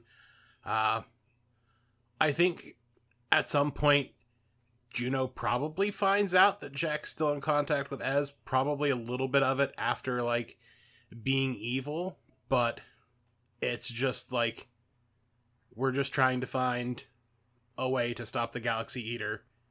This is relevant for everyone. It is more cordial than that, but that's what Jack says. But I think as time goes on, Jack does leave the team officially and just kind of, like, still tries to keep in contact with everyone because Jack was, like, kind of doing that at the end anyway. I think Jack makes a run under their, to them, actual name of Charlie Canterbury for council. I think they lose. Not from, like, anyone, like, doing it, but it's like, you were part of the team that took down that Mr. Business 10 years ago, and you've just kind of been, like, farting around since then. No thank you. You were a dick. But they just kind of keep plugging on doing the hero thing, and they've just accepted that, like, this is their home now, and they're gonna protect it as best they can. A sweet Jackrabbit. Okay, what is Asbel up to? Okay. The immediate aftermath is probably still very awkward with the team. Because it kind of seems like... I assume Asbel probably tries, and with help from Straw a couple times, just to have a talk with everyone, and that just never really works out. So there's awkward team heroing for a little bit longer before Ezra leaves, and Asbel's pretty bummed about that. Not that they don't stay in contact. They stay in contact the whole time. Asbel probably does go to visit his parents. Not immediately after. Maybe a month, maybe 2 months after the whole thing. Just one time at night, just knocks on the door. But if they push him to do the experiments again, he's going to leave. And probably not going to go back again if they push him. He does, like, really appreciate Jack and Ezra helping with the, trying to solve the Galaxy Eater problem. And he works towards it too, but he's very... If any of the solutions come back to that lab that he basically had to grow up going to, he's not doing it. He's very firm that, no, I'm not going to be a test subject. That's not how this is going to be solved. It would have been solved before if that's how this was going to be solved. But they do probably go down, several avenues trying to find something. And there's like, it comes and goes in waves in some things, and, like, sometimes some of the void recedes a little bit, and he's not as overtaken by it. And it's weird, and they don't know exactly when it is and isn't getting better and worse, and why. But he keeps heroing. He also probably leaves the team at some point, just because when Ezra leaves and Juno rejoins, it puts a slightly bad taste in his mouth. Even though he understands why everything happened the way it did, and he doesn't necessarily, think it's inherently wrong, he just doesn't like how it all played out. And he feels a little bit disconnected from everything. And does try a heroing thing on his own. Is pretty good. It just is lonely. And he probably does go to college and still keep up the whole, secret identity thing. So they're cute. They have the relationship. It's got the anti-hero villain dynamics going on. They have Jack over a lot. And they're trying to, figure things out, and they do just kind of vibe together. But I don't know, maybe late 20s when this is still happening, they still don't really have answers necessarily. And Asbel's he's been pretty accepting of his doom for a long time, even though now he really wants to find a solution because he has Ezra and Jack, and he's been making the changes and the good that he's wanted to do, but it's kind of coming to the point where it feels like he's running out of time, and that the balance is going to shift from he's no longer doing good, he's causing the harm, and he knows he is because of his doom. So, moment of truth-esque, in a way. One night, Asbel, in a probably very sweet but kind of ominous way, does kiss Ezra goodbye, says he's gonna go out and do some heroing, and that he loves him, no matter what. And then he's gonna do something he's been working on a little bit, just see if he could, and kind of kept working up to it, and is gonna try to open a portal to wherever the Galaxy Eater is, and go to it. And sort of make its own little pocket dimension, where he's gonna stay. And that way, whenever, inevitably, it takes him over, and he feels like that's gonna be soon, the Galaxy Eater will have nowhere to go. And so, this galaxy won't be ruined and eaten because of his own doom. Okay.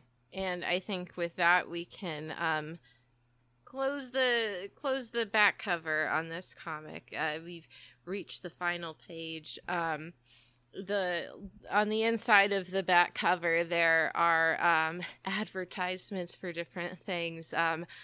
A podcast called Tales of the Voidfarer, which exists in the world that this comic book exists in, and and Big Streaming Pile and Podgo and all sorts of good stuff now.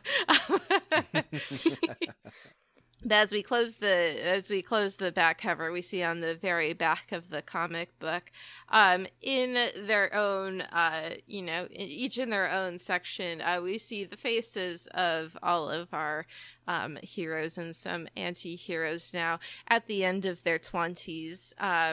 We see what they each look like. It's just their face.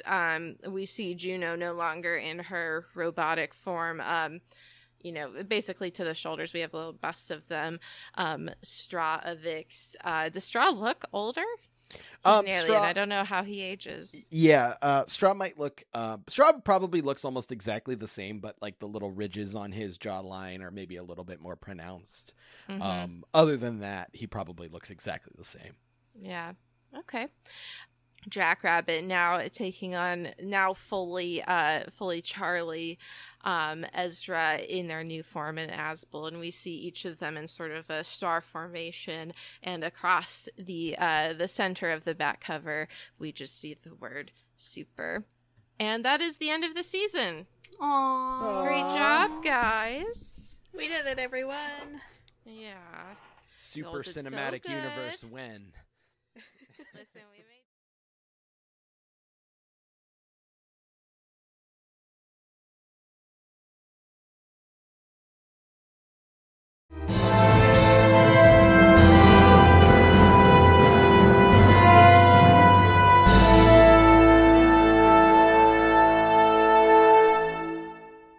Introducing Tales of the Voidfarer. Join the spacefaring adventures of a group of misfits in this D&D 5th edition podcast inspired by the 2nd edition setting, Spelljammer. My name's Marco Astorio. My character is a Githyanki. My character is a Doar. Adorable little penguin people. You're Ravenous, right? Yes, and you are? It's a pleasure to meet you. My name's Luckbeak Cumbo. My name is Captain Valeria Rain, and welcome aboard the Voidfarer.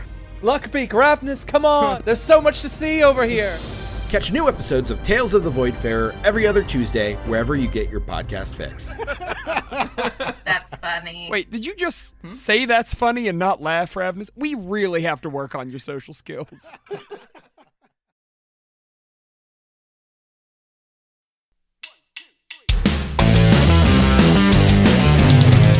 ProjectDerailed.com